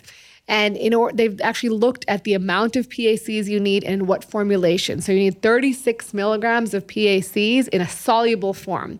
So a lot of the supplements on the market will say that they're 36 milligrams of PACs, but they're like the whole berry. So they're using the skin of the berry and the stem of the berry, and that's not going to help you. So you need to make sure that the supplement you're using is a soluble form of the cranberry, and it's actually very, very effective at reducing the risk of UTIs. So do you mean capsules, like a gel cap? It's a capsule that you take once a day. And there is some, although not as much data, that if you're having them around sex, which some women do always have post-coital UTIs, that you can take 2 on the day of sex and 2 on the day after, and that may be helpful. But there's not a lot of data there, but certainly an option that you can try that's pretty low risk. So that's kind of the guidelines. Now, there's a ton of other things that you can do to help prevent that are kind of available and have some data behind them. So D-mannose is one of them, where you take, about 2 grams a day of D-mannose and you drink it, and that actually helps reduce UTI risk. It's been studied in a small randomized controlled trial to be effective. And so those are kind of the bigger ones. There's other things that people use like probiotics, but there's a lot of heterogeneity, as you know, in probiotics and what to take, and are they really effective vaginally in the flora there. So those are kind of the big things. And there is actually a lot of microbiome study in UTIs going on actually at UCLA, where they're looking at the microbiome of people who are more at risk for UTIs or even overactive bladder, other conditions like that. And they're trying to figure out, like, is there something here that we can target or that we can figure out is causing problems? Because sometimes we just can't figure out why it's happening. In terms of wiping from front to back and swimming and peeing after sex, there's no good data on any of those things. Wiping from front to back, I think it does create a little bit of like shame. Like, it's not a big deal if you wipe back to front, as long as you're not like, as long as you've like cleaned yourself, so to speak. So I think it's less of an issue. But what we're talking about is you're referring to any contamination from any bacteria around the anus. Correct. Yes. Right. And a lot of women who have recurrent UTIs tend to come and feel very dirty. Like there's something wrong with them. They're like, oh, I wash all the time. I'm really clean. I'm really this. And, it's not something they're doing. It's probably a microbiome effect or a hormonal effect, or, there's something going on that we need to investigate further. It could also be an anatomical or functional problem where you're not emptying the bladder correctly. So there's lots of different factors it could be. And it's like very infrequent. I would say like I've never seen a patient who's dirty and that's the reason they're getting UTIs. Perhaps even the opposite is true. They're cleaning too much based on what you told us earlier. Yeah. And they're eliminating the gut just rolls off the tongue. Again, no pun intended. Perhaps they are abolishing the local microbiome on the skin. Too much cleaning eliminates the microbiome on the skin. Not that we don't want to wash, but when Sonnenberg was a guest on this podcast, he said actually kids can develop a very healthy gut microbiome and general microbiome, oftentimes by, sorry parents, not washing their hands before eating. If they've been playing with soil outside or dirt, a little bit of that is actually healthy. Pets actually offer microbiome support. This is so weird. I know it sounds kind of dirty, I've heard this, but we have to imagine how we evolved as a species was not with antibacterial soaps and alcohol swabs everywhere. And obviously we don't want infections, but over cleaning can disrupt the microbiome, which presumably can lead to UTI. So perhaps someone who's cleaning excessively is more at risk than somebody who's cleaning a little less. Absolutely. And actually the cleaning can irritate the dermis, right? So you can actually get contact dermatitis type symptoms from over cleaning. And so that's one of the, things we're like, I definitely have a UTI, I definitely have one. Well, no, you don't, but there's a host of other things that it could be. One of them could be that. Another very common one that we already touched on is pelvic floor dysfunction. So very often pelvic floor dysfunction, just like you had pain with urination, women can also develop pain with urination that doesn't go away. And it can start where they had a UTI that triggered the pelvic floor, and then the pelvic floor just didn't relax, right? The pain just triggered the pelvic floor to tense up, and it didn't relax because, again, we're not taught how to relax our pelvic floor. And then they've developed pelvic floor dysfunction. Like, why is UTI not going away? Or why does it keep coming back? And so that's another common thing that we see in people who have quote unquote recurrent UTIs but don't really have them. To be clear, I experienced the pain in urination as a consequence of trying those damn Kegels that everyone's talking about. Stopping that was informative in two directions. One, it relieved the pain very quickly, so that was good. The other was I realized that it is possible to have a pelvic floor that's neither hypercontracted nor over-relaxed, and in some cases just not doing anything for it is the best circumstance, right? So, and the only reason I mention that is because obviously this discussion is not about my pelvic floor. This discussion is about the fact that some people perhaps need to clean less. Some people maybe more, but probably not based on what you said. Some people might need to strengthen their pelvic floor. Some people might need to relax their pelvic floor. And some people's pelvic floor is probably A-okay. I think any discussion about anything medical or, especially hormone stuff, this happens a lot in the discussions around that I get into, it seems, with males. They're like, every male now seems to wonder if their testosterone is too low, except the ones that are blasting testosterone because they know it's excessively high. And as you point out earlier, at least in terms of sexual function, that's unlikely to be the case. Maybe less desire, but in terms of genital-based arousal function. Probably, And I mean, you've talked about testosterone a lot on the podcast, so I'm sure your audience knows very well the multitude of benefits for testosterone. So I think there is value in assessing hormones panels and assessing your level of free testosterone, and, assessing if you're having symptoms that are not always sexual, right? It can be depression, it can be weight gain, that you're not gaining muscle mass. You can have cognitive changes. So those things can still be a sign of low testosterone and very valuable and important to assess. That reminds me of another thing, and then we'll get back to UTIs, and I want to talk about kidney stones. But I've heard of women using a small amount of testosterone cream directly on the clitoris as a way to amplify maybe it's the desire and arousal effect, or perhaps just one or the other. So the way that we discuss testosterone use, and there are like consensus statements, and there's actually an abundance of data on testosterone use, particularly in postmenopausal women for low libido or low sexual desire.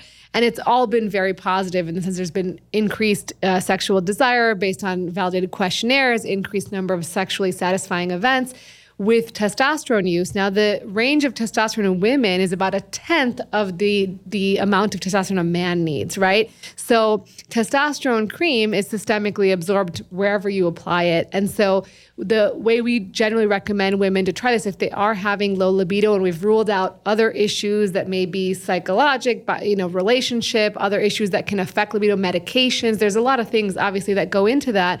But if we said, and we've checked their testosterone, it appears to be low for physiologic levels for women, which again is 1/10 of the male level, then we can actually prescribe off-label testosterone. And the guidelines or the consensus statements are not like true guidelines, but they recommend using transdermal testosterone. So getting, androgel tubes from the pharmacy and putting 1/10 of one tube on the back of the calf or the upper outer buttock, a hairless area, for absorption that can improve desire overall. And then the other place we use testosterone is in women who have what we call vestibulodynia. So the vestibule is the area outside the vagina, which is very hormonally active. There's lots of androgen receptors there. And it can actually, when you have hormonal issues, meaning lower testosterone and estrogen in that area, it can cause pain. And so actually applying a combined or compounded estrogen testosterone cream to that area over time can reduce that pain and discomfort. So as you know, testosterone receptors or androgen receptors all over the body, very much in the genitals, very much in the brain, and they're a very useful place to treat women for those issues. Thank you. Kidney stones. I hope to never have one. I hope you don't either. People get them. How do you avoid getting them, and how do you get rid of them? So kidney stones very often they can be for a variety of different metabolic disorders, right? So it can be, one, dehydration is a very common cause of it. So dehydration combined with maybe a slight metabolic abnormality where you're creating more calcium or oxalate in your urine can result in kidney stones. And so how can you prevent them? I mean, each person is individual. If you get a kidney stone, typically we do what's called a 24-hour urine analysis plus some blood work to assess what is the metabolic abnormality so we can target that either with diet or with medication. And so the kind of general recommendations for people who have kidney stones, one is increase your fluid intake to 2 to 3 liters. Again, the same number I told you before. You want to decrease your oxalate intake. Now, if you Google oxalate, you're going to find a million things that you eat that have oxalate in them. But the big ones are spinach and rhubarb. We're seeing a lot of nuts too that are, people eating a lot more nuts to get more protein. So, cutting back, it's impossible to get rid of all of that in your diet, but if you're having like a spinach salad every day, well, switch it to a different green, right? Don't eat spinach every day. Also, you want to increase your citrate intake. That's an inhibitor of kidney stone formation. So increasing fruits and things like that to increase citrate, vegetables as well. Actually, one easily accessible thing is Crystal Light. It has a high citrate composition, so you can drink Crystal Light with that 2 to 3 liters, and that can be helpful. You want to decrease your protein intake, so high levels of purines or purogenic meats like red meats and things can also put you at higher risk. So these are kind of the general sort of preventative measures we talk about for kidney stones. If you have a kidney stone, so a lot of times people can have kidney stones in their kidneys, they're not creating any problems, they're tiny, we can observe them over time. If they start getting very large or they are starting to move into the ureters or the tubes that drain the kidney, oftentimes they're accompanied with pain, quite a bit of pain, and it can be very uncomfortable. In those cases, if they're not having any infection symptoms, meaning there's no signs of a urinary tract infection, there's no fevers, no chills, we can treat it conservatively with pain medication. And also there are medications like Flomax, which we use for enlarged prostate as well, that actually relaxes the ureteral smooth muscle to allow the stone to pass a little bit better.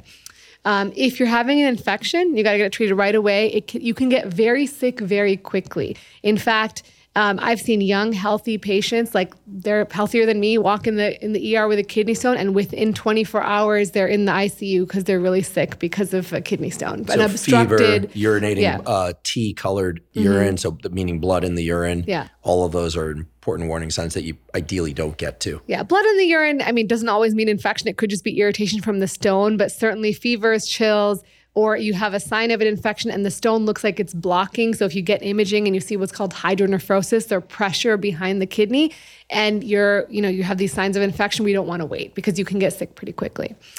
And then, once to treat the kidney stones, there's 3 major options. One is shock waves. Another is ureteroscopy, where we go in with a camera and we have a small laser. We break it up into small pieces and take it out. Where's the camera inserted? Through the urethra? Correct. You're asleep under anesthesia, so you don't have to. You saw that. Yeah, I saw. You saw the wince.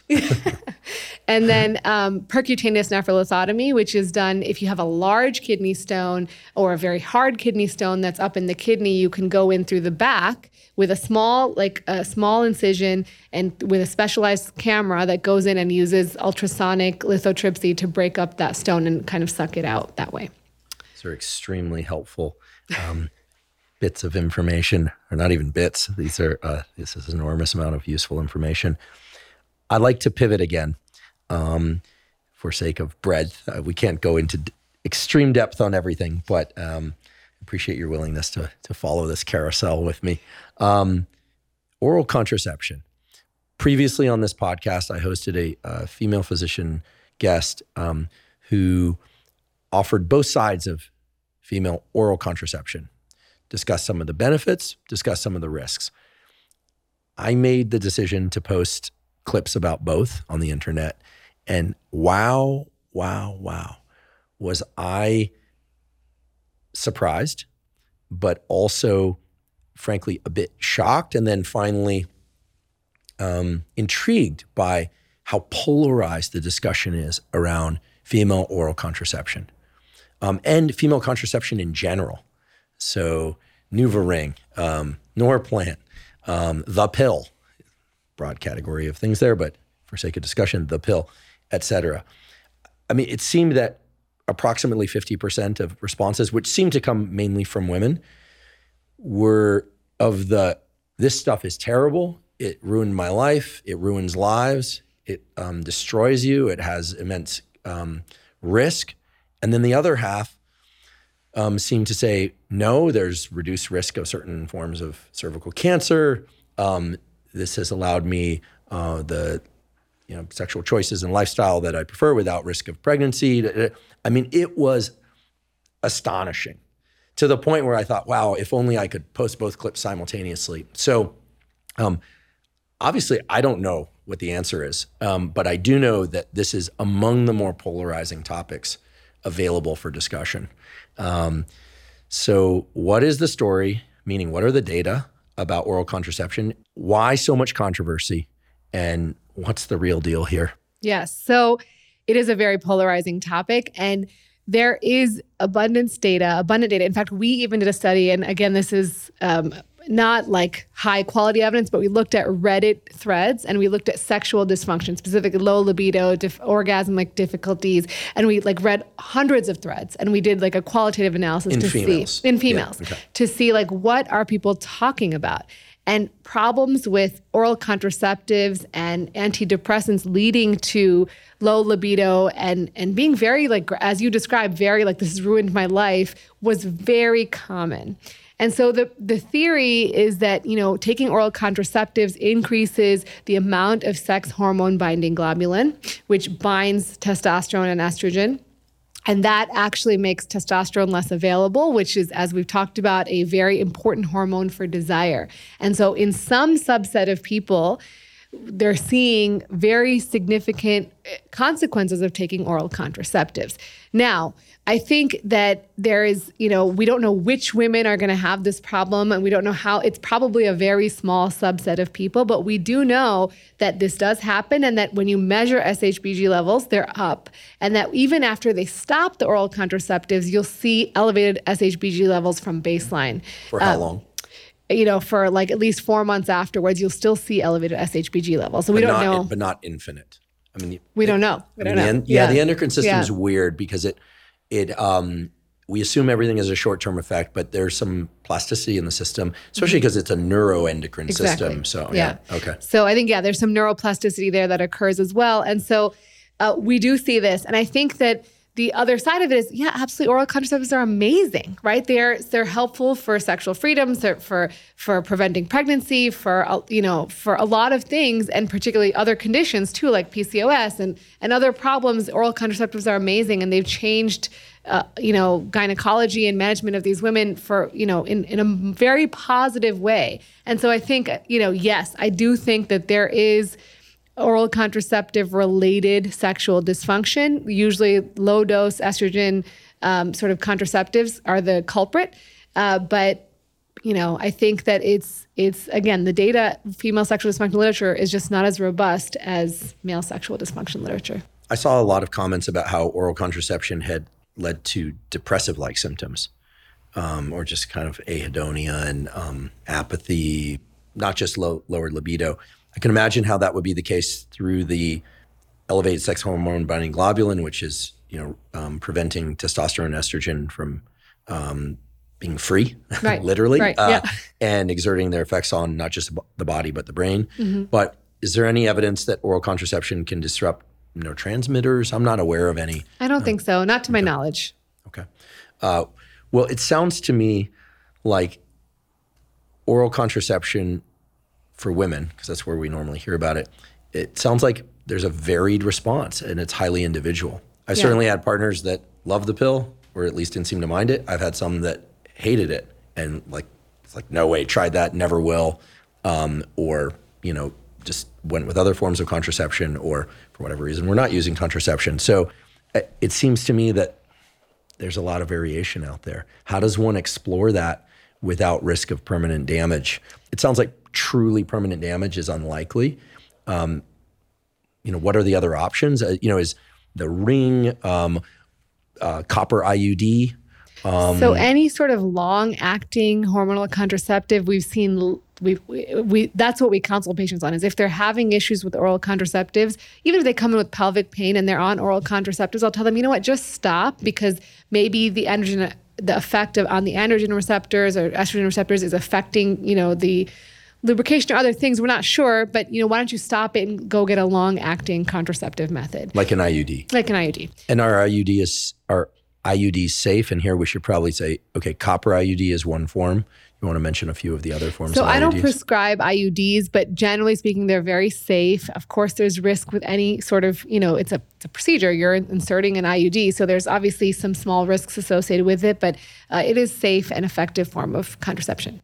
If people are wondering why the copper IUD is an effective form of contraception, copper is it's like the third rail for sperm, as I understand it. So much so that I was able to find some evidence for this in the medical textbooks that in the old days, as they say, prostitutes who wanted to avoid pregnancy would put copper pennies in their vagina. Really? Now, I don't recommend that to anyone. Don't and please. And I don't think it's a foolproof form of contraception, but there is evidence that did happen. So, which is amazing. That means that people somehow figured out the copper sperm relationship, which isn't a good one for the sperm, and deduced from that a behavior.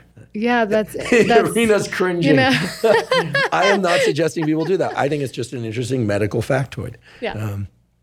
I can tell you want to move on from this topic. So we will. Before discussing prostate and anal sex, not stated next to one another for any particular reason, I want to talk about SSRIs. A lot of people over the last 20, 30 years have been prescribed selective serotonin reuptake inhibitors and other antidepressants that have disrupted their sexual function or their sexual desire, it seems in particular. Do you see a lot of this in your clinic? Do you hear about it? What can people do about it? Oftentimes these sexual arousal or dysfunction issues associated with SSRIs and other medications make those medications prohibitive for people. So, serotonin is kind of the anti to orgasm. And so, in fact, we will use SSRIs off-label for people who are having premature ejaculation. So it delays ejaculation. And then there's also other sexual dysfunctions we see with it. And it does happen, absolutely. It's dose dependent. So in some cases, when someone comes in with SSRI-related dysfunction, if they're doing well, you can either try to reduce the dose or switch them to another antidepressant, for example, Wellbutrin, that does not have such severe effects on sexual function. And so you can also use like Cialis and Viagra, like we've talked about for erectile dysfunction, as an addition if we can't change their medication management. Because, And it gets a little bit complicated because we know erectile dysfunction and depression are very interrelated. Now, what's causing what and what, where do we maybe somebody went to see their doctor for depression, but was also having issues with erections. And now if you fix the erections, do you help with the depression? Like what, you know what I mean? So males everywhere are shouting yes. So I think that there's a lot of discussion that has to be had there. It's a lot easier to talk to your primary care doctor about depression than it is about your erections. And so I think it's important to really dig into that a little bit.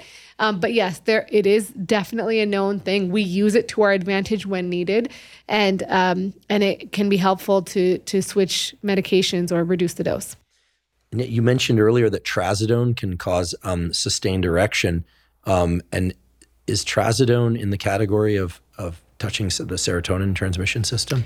I don't remember the mechanism, but interestingly, trazodone is also used for off-label, as a third or fourth line for premature ejaculation as well.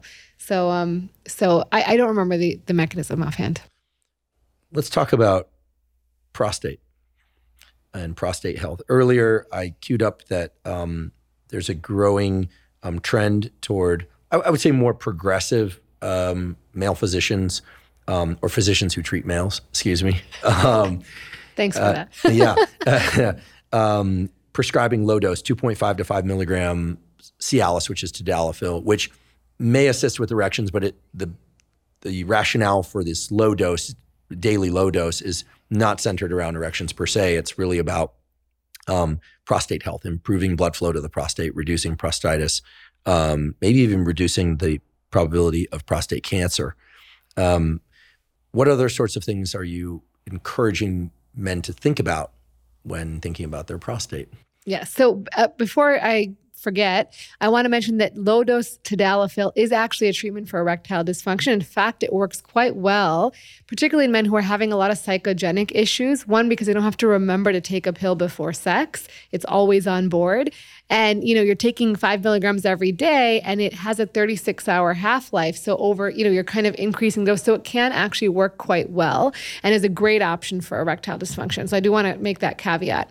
In terms of prostate health, it has been shown to be effective for BPH, or enlarged prostate. And this is a very common condition. In fact, if you look at autopsy studies, 80% of men at 80 have an enlarged prostate. It's very, very common. Now, does everyone get symptoms, and what's the long-term concerns of it, and what can you do about it? So typically, as the prostate enlarges, it's right around the urethra. It's a walnut-shaped gland, sits underneath the bladder around the urethra, and it can narrow the urethra or the P-tube. And so over time, you can imagine, I always give this example, if you're sucking from a straw, right? You're drinking from a straw. If you have a wide diameter straw, it's really easy to drink. If your straw gets really narrow, say you take a coffee straw and you drink out of that, it's very difficult to drink. Very similarly, it can become very difficult to urinate if you have an enlarged prostate. Now, what causes an enlarged prostate? There's a whole host of factors. A lot of them are genetic. So if your father or your grandfather had a large prostate, you're probably more likely to have an enlarged prostate. Do we know exactly how to prevent that? Not exactly, but we know how to mediate the symptoms a little bit. So the other symptoms you'll see before you have difficulty urinating is sometimes you'll see overactivity. So you'll see your bladder's responding to having to push hard against that narrow urethra to push urine out. So it's having more urgency, like the sudden desire to go to the bathroom that you can't delay. You're maybe going more frequently, and very often you're going more often at night. And so those are kind of the first signs people will see. And then over time, it may become more and more difficult to empty the bladder. You might see some hesitancy, like you're waiting for your stream to start, or it stops and starts. And so those, or you're just like, I can't empty, it's just drips or a very weak stream. And so those are kind of the things that can happen over a lifetime. Now, what are some things that you can do to help? Cialis helps relax the fiber, the smooth muscle of the prostate, so that it allows urine to pass more easily. There's also other medications that you can treat. Very often Flomax or other alpha blockers are helpful in that area. In terms of things that you can do in general for bladder health, prostate health, there's certain things that are irritants to that area. And so what I tell people, not everyone's affected the same way. So I don't want people to be like, oh, I got to stop all these delicious things I eat and drink, but certainly it can be useful to just pay attention. So if you say you drink coffee every day and you find yourself running to the bathroom a lot, if you limit your caffeine intake, you might see that you're not going to the bathroom quite as often because caffeine is a bladder irritant. So that can be coffee, tea, chocolate, things of that nature that have caffeine in them. Energy drinks, sometimes people forget they have caffeine in them. And so limiting that may improve your symptoms. Alcohol also is a bladder irritant. And these have actually been studied in animal models, and you'll see that the bladder contracts more often when they're given these sorts of substances. And it's dose dependent. And some people can actually habituate or get used to a certain dose of caffeine. So if you're drinking coffee every day, you may have less symptoms than someone who drinks it every once in a while. Other things can be sometimes carbonated beverages, spicy foods, or acidic foods. Those sorts of things can also irritate the bladder lining. So sometimes limiting those things may be helpful in those situations. Thank you so much. That's very informative. Years ago, there was a discussion about bicycle seats causing damage to the prostate, maybe even sexual dysfunction. Mm-hmm. Is that still a thing? I thought they put grooves into the seats. But I've also, in reading on the internet, I didn't do a deep dive on Reddit, but seems that women are reporting some bladder incontinence from excessive bicycle seat use, maybe even exercise bike. It doesn't have to be road bike. Yeah. So this is a great point. So cycling, if you think about it, right, you're sitting on your perineum, which is that space for men between the scrotum and the anus, for women between the vagina and the anus. And right there runs your pudendal artery and your pudendal nerve, which are again responsible for blood flow and nerve function to the area. So the most common things we see in people who are, who are really high volume cyclers. Now, the studies have looked at maybe they did a 350 kilometer race, or they're biking 3 times a week for 60 minutes, but there's no consistency. But they're seeing pretty high rates of genital numbness, so up to 50%, and also in men, erectile dysfunction. In women, you'll also see numbness, but because sensation is a big part of arousal, you'll also see kind of decreased lubrication, maybe decreased arousal as well in women. And so how can you prevent that? The reason is because when you're sitting, particularly if you're leaning forward like competitive bikers do or aero riding, you're putting pressure on the beak of the bicycle seat. And that's where, most of your weight is not distributed evenly. So the goal is to take a bike seat that allows you to sit comfortably on your ischial tuberosities. And posture is a huge part of your pelvic floor. I know we didn't talk about that earlier, but sitting, with good posture and not kind of slouching or leaning forward can actually really do wonders for your pelvic floor. So focusing on posture is helpful, but also when biking, posture is helpful. So they've actually looked at this data, and they found that people who aero ride, meaning lean forward, or people who use narrow bike seats are more likely to have issues. And so you want to get kind of a noseless seat and a wider seat. The cutouts, actually, when they've looked at kind of mechanics of the cutouts, they'll see higher pressure around the opening. So it's actually not good to have a bike with a cutout, a bike seat with a cutout, because they've seen, at least with some of the cutouts, that the pressure actually becomes higher on the area that's right around it. Very important point.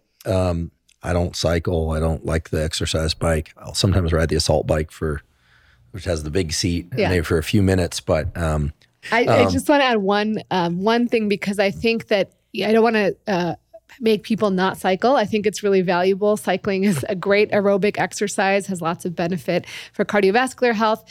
But there was actually another study that looked at people who were parts of sports clubs. So they were like swimmers, runners, and cyclists. And they looked at rates of dysfunction, and they found that actually the rate of erectile dysfunction was not different between runners, swimmers, and cyclers. So maybe, because those other studies were just looking at cyclers, that maybe it's just the general rate of erectile dysfunction in that population at that point in time. So the numbness is definitely an issue. The erectile dysfunction, maybe not. So I just have a couple of more questions for you. And by the way, you've been incredibly generous with your time and information here. Thank you. So I really appreciate it, as I'm sure our listeners do as well. Anal sex. You recently did a post describing the multiple reasons why women do or do not have anal sex. Yes. Very interesting post, very interesting study that you covered. Yeah. And you explained it very clearly. I'm guessing there are relatively few, but perhaps some other studies as well about this. Let's talk about anal sex, and maybe if you could just offer some of the key bullet points that you've learned from the literature and from your clinical practice. How frequent is it? With protection, without protection, how safe is it? What are the different reasons people do it? That might seem like a kind of a silly question, but it turns out when it comes to this topic, they're interesting data. Educate us. So anal sex, let's talk about it. Well, when you talk about anal sex, the reason it's become more and more common. Let's say it's more and more heterosexual couples are doing it. We know that male homosexual couples are having anal sex. And I think the one thing is that it's safe in terms of pregnancy, right? You're not going to get pregnant from anal sex, which is one of the reasons people do engage in anal sex. Do you think that's the reason people are doing it more frequently? No, I think that's one of the reasons that one of the reasons people do. But in general, the issue with anal sex is that people forget to use protection, like a condom, for example, because sexually transmitted infections are actually more likely with anal sex than they are with vaginal penetrative intercourse, because the anal tissue is very thin and friable. So when you penetrate the anus, particularly if you have any trauma, you can have blood loss, and that blood loss can then more easily transmit sexually transmitted infection. So it's really important to use a condom and use adequate lubrication. The anus does not make any of its endogenous lubrication. You have to use lubricant. The other interesting thing about anal sex is that the anus pH is different from the vaginal pH. So you want to use specific lubricants that are isoosmolar to anal pH. So you can actually look up anal lubricants. And we could talk about lubricants, but generally there's water-based, silicone-based, oil-based lubricants. Water-based are the most easily accessible. Silicone-based are a little more slippery and last a little longer. And oil-based also last longer, but are not good for use with condoms. So definitely using lubricants, and always kind of making sure to be in the context, of course, of being consensual, but also like never force, always take your time. And those things are really important to avoid trauma, because trauma can happen. And usually it's not severe trauma, right? It's not going to create long-lasting problems, but it is, inconvenient, uncomfortable, and probably we're not seeing as much of it because they're not coming to the emergency room if they're having issues unless it's really serious. So I think it's really important, one, to prevent from sexually transmitted infections, two, to be thoughtful and cautious. And sometimes it requires some preparation. If you're going to penetrate an anus, it's going to, you're not going to start with a large girth item. You're going to start with something smaller and kind of work your way up.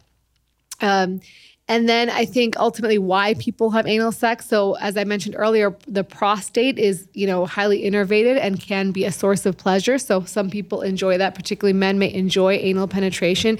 Women as well may enjoy anal penetration because of the innervation around there, the pelvic floor. So that's certainly reasonable to do so. As far as why people engage in anal sex. So sometimes it's because, as I mentioned, they're trying to avoid vaginal penetration, either to avoid pregnancy or maybe menstruation or other reasons. Sometimes it's because people want to do something special with their partner. Like they feel like this is my special thing with this partner that I do with them. And so it may be something kind of like a gift or something like that. Sometimes it's almost like they feel like they have to. And this particular study that I looked at, there's actually not a lot of studies on why people engage in anal sex. And this particular study that I had talked about on my channel or on my Instagram was talking about why they specifically recruited drug users. And so a lot of people had used drugs prior to engaging in anal sex. And I think that that's not ideal. You always want to be kind of in the right state of mind for consent and safety purposes. And so those were kind of the common reasons. What about infection not related to sexually transmitted infection? My presumption is there is a higher risk with anal sex than there is with other vaginal intercourse, oral sex, et cetera. But is there evidence for that? Not necessarily. It's more about sexually transmitted infections more than anything else. It's rare. You can sometimes, the rare things that people have kind of commented on, like anal incontinence temporarily or things like that, very rare. Mostly it's just sexually transmitted infections because, you can have more, it's more easy to create bleeding through anal sex if you're not careful. And are people doing enemas before anal sex to prevent bacterial infection, or is that just like it's a kind of... Some people are, some people are not. I think it's, people are making sure they're evacuated fully. There's some, media articles about like what you should eat before to kind of keep your gut, healthy and avoid kind of loose stools and things like that. But generally speaking, there's lots of things you can look up to make it safe and healthy. Again, I'm sure some people are listening to this and maybe they've turned it off already, but, and I think we can expect a varied response to this discussion, but it's happening out there. It's happening. Apparently with an increasing frequency. Yes. Oh. And I don't know if that's because of the increasing availability of pornography where it's visualized more, or if, I don't really know why, but we do know that there's more going on in heterosexual couples than prior. As a final category of question, I was really interested in some of the posts you've done about herbs and supplements in the context of sexual desire and sexual function. On this podcast, I always say, we emphasize behavioral tools first, do's and don'ts, right? Because those are the foundation of mental health, physical health, and performance, in all contexts. There is, of course, a role for prescription drugs sometimes. Oftentimes people can't do the things and avoid the certain things they want to because of depressive states, anxious states, et cetera, and prescription drugs can serve a role. But I do believe the goal is always behaviors first. Then, of course, things like adequate sleep, nutrition, healthy social interaction, all of that stuff, right? Exercise. But we do often talk about supplements because they represent, I think, an important category of over-the-counter compounds that can play a role. And I've talked before about tonga ali, this Indonesian herb. I think it can be Malaysian as well, but this Indonesian herb is typically the one that I am aware works best for mild libido enhancement.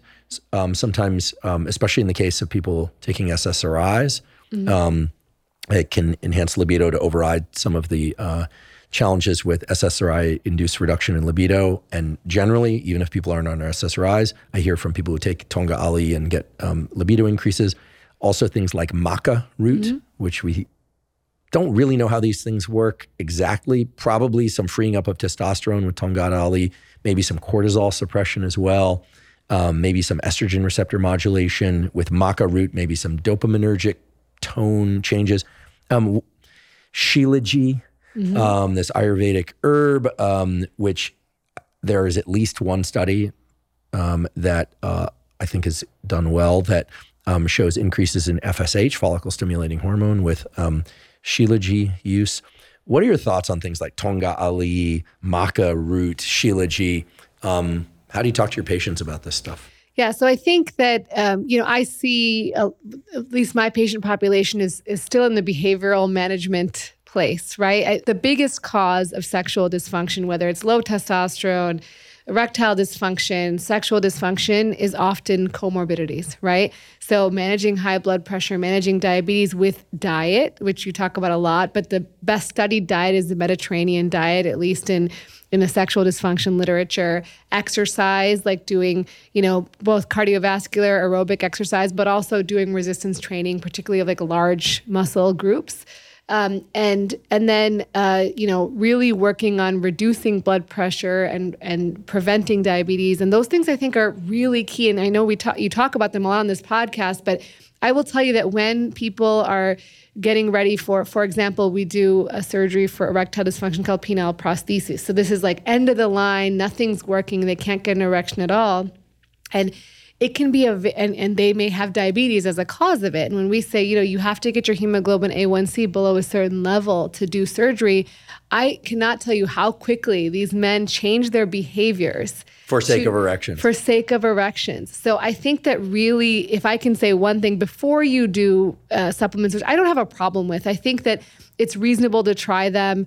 I would try one at a time to see what's working. And so you're not taking a bunch of things and not knowing what exactly is working and realizing that they're not going to work immediately. If you take something that works immediately, it's probably got a PDE5 inhibitor mixed in there. And so it's going to kind of build over time and you're going to see changes over time. But I would say that the number one thing that I recommend for people is improving their diet, exercising, getting good sleep. As you know, it boosts testosterone. And even, you mention this all the time, but getting early morning light, but it's beneficial for testosterone as well because you're really helping release testosterone with the circadian biology. So I think that those things, I can't stress enough, how valuable they are. And if you're smoking, quit smoking. It will kill your erections. And vaping.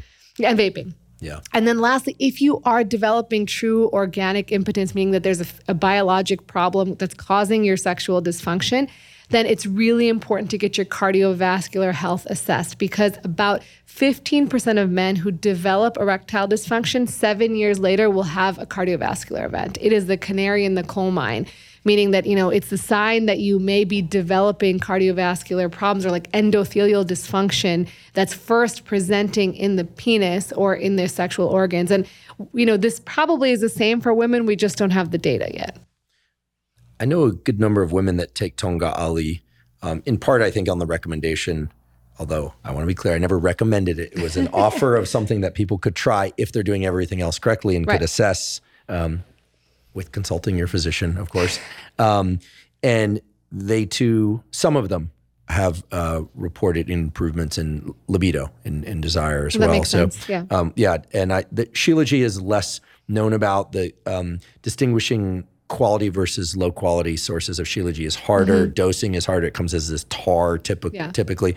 Maybe more science on Shilajit will come out in the next few years. We could get behind it a bit more. Right now, I'm sort of on the, maybe if you are an adventurer, you might try it, but I'm not, it's not one that I normally throw to the top of the list. Yeah, I think that L-citrulline is pretty good. Ashwagandha for stress reduction, which also has implications for sexual function. Tonkat Ali has reasonable data. I think there is reasonable data on these things. I think the website you talk about all the time, examine.com, is a great place to look at that. And like I said, I think it's reasonable. They're smaller studies. They're not. There is bias in many studies, but there is effort done in this area, and there's never going to be really high quality science. No one's going to really fund that, I think. So I think our expectations need to be a little tempered when it comes to that stuff. Well, Rena, Dr. Malik, I want to thank you ever so much for this discussion today. You provide us so much useful information. And really have transcended the divide between, the mysterious thing that everyone wants to know about sex and sexual health, genitals and genital health, prostate, urethra, UTIs, all these topics that many people are just afraid to raise and to confront directly. And you've taught us so much about how to promote the health of this incredibly important system. Absolutely. I mean, one thing we know for sure, either in vivo or in a dish, we're all here because of sperm and an egg, and of course there are other reasons why people engage in sexual activity that have nothing to do with reproduction, but surely it is core to our biology and our psychology and well-being. So thank you so much, and also thank you for the work you do day in and day out, week in and week out in your clinic. We will provide links to your clinic.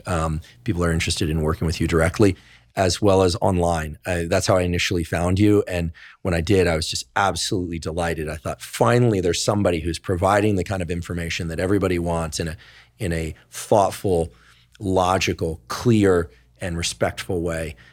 So on behalf of all the listeners and viewers, and on behalf of myself, I just want to say thank you for what you do. And please keep going, and please come back. Thank you so much. And honestly, the work you do is phenomenal. It's an honor to be here. Thank you so much.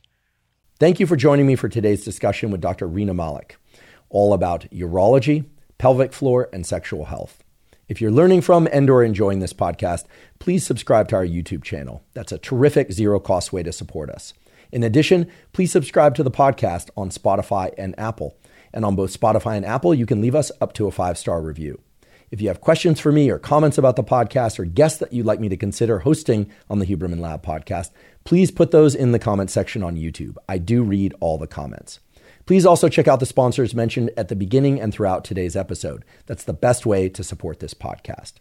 Not on today's podcast, but on many previous episodes of the Huberman Lab podcast, we discuss supplements. While supplements aren't necessary for everybody, many people derive tremendous benefit from them for things like improving sleep, hormone support, and focus. The Huberman Lab podcast has partnered with Momentous Supplements. If you'd like to access the supplements discussed on the Huberman Lab podcast, you can go to Live Momentous, spelled O-U-S, so it's livemomentous.com/Huberman, and you can also receive 20% off. Again, that's livemomentous, spelled OUS.com/Huberman. If you haven't already subscribed to our Neural Network newsletter, our Neural Network newsletter is a completely zero-cost monthly newsletter that includes summaries of podcast episodes as well as protocols. That is short PDFs describing, for instance, tools to improve sleep, tools to improve neuroplasticity. We talk about deliberate cold exposure, fitness, various aspects of mental health. Again, all completely zero cost. And to sign up, you simply go to hubermanlab.com, go over to the menu in the corner, scroll down to newsletter, and provide your email. We do not share your email with anybody. If you're not already following me on social media, I am Huberman Lab on all platforms. So that's Instagram, Twitter, Threads, LinkedIn, and Facebook. And at all of those places, I talk about science and science-related tools, some of which overlaps with the content of the Huberman Lab podcast, but much of which is distinct from the content of the Huberman Lab podcast. Again, it's Huberman Lab on all social media platforms. Thank you once again for joining me for today's discussion with Dr. Rena Malik. And last but certainly not least, thank you for your interest in science.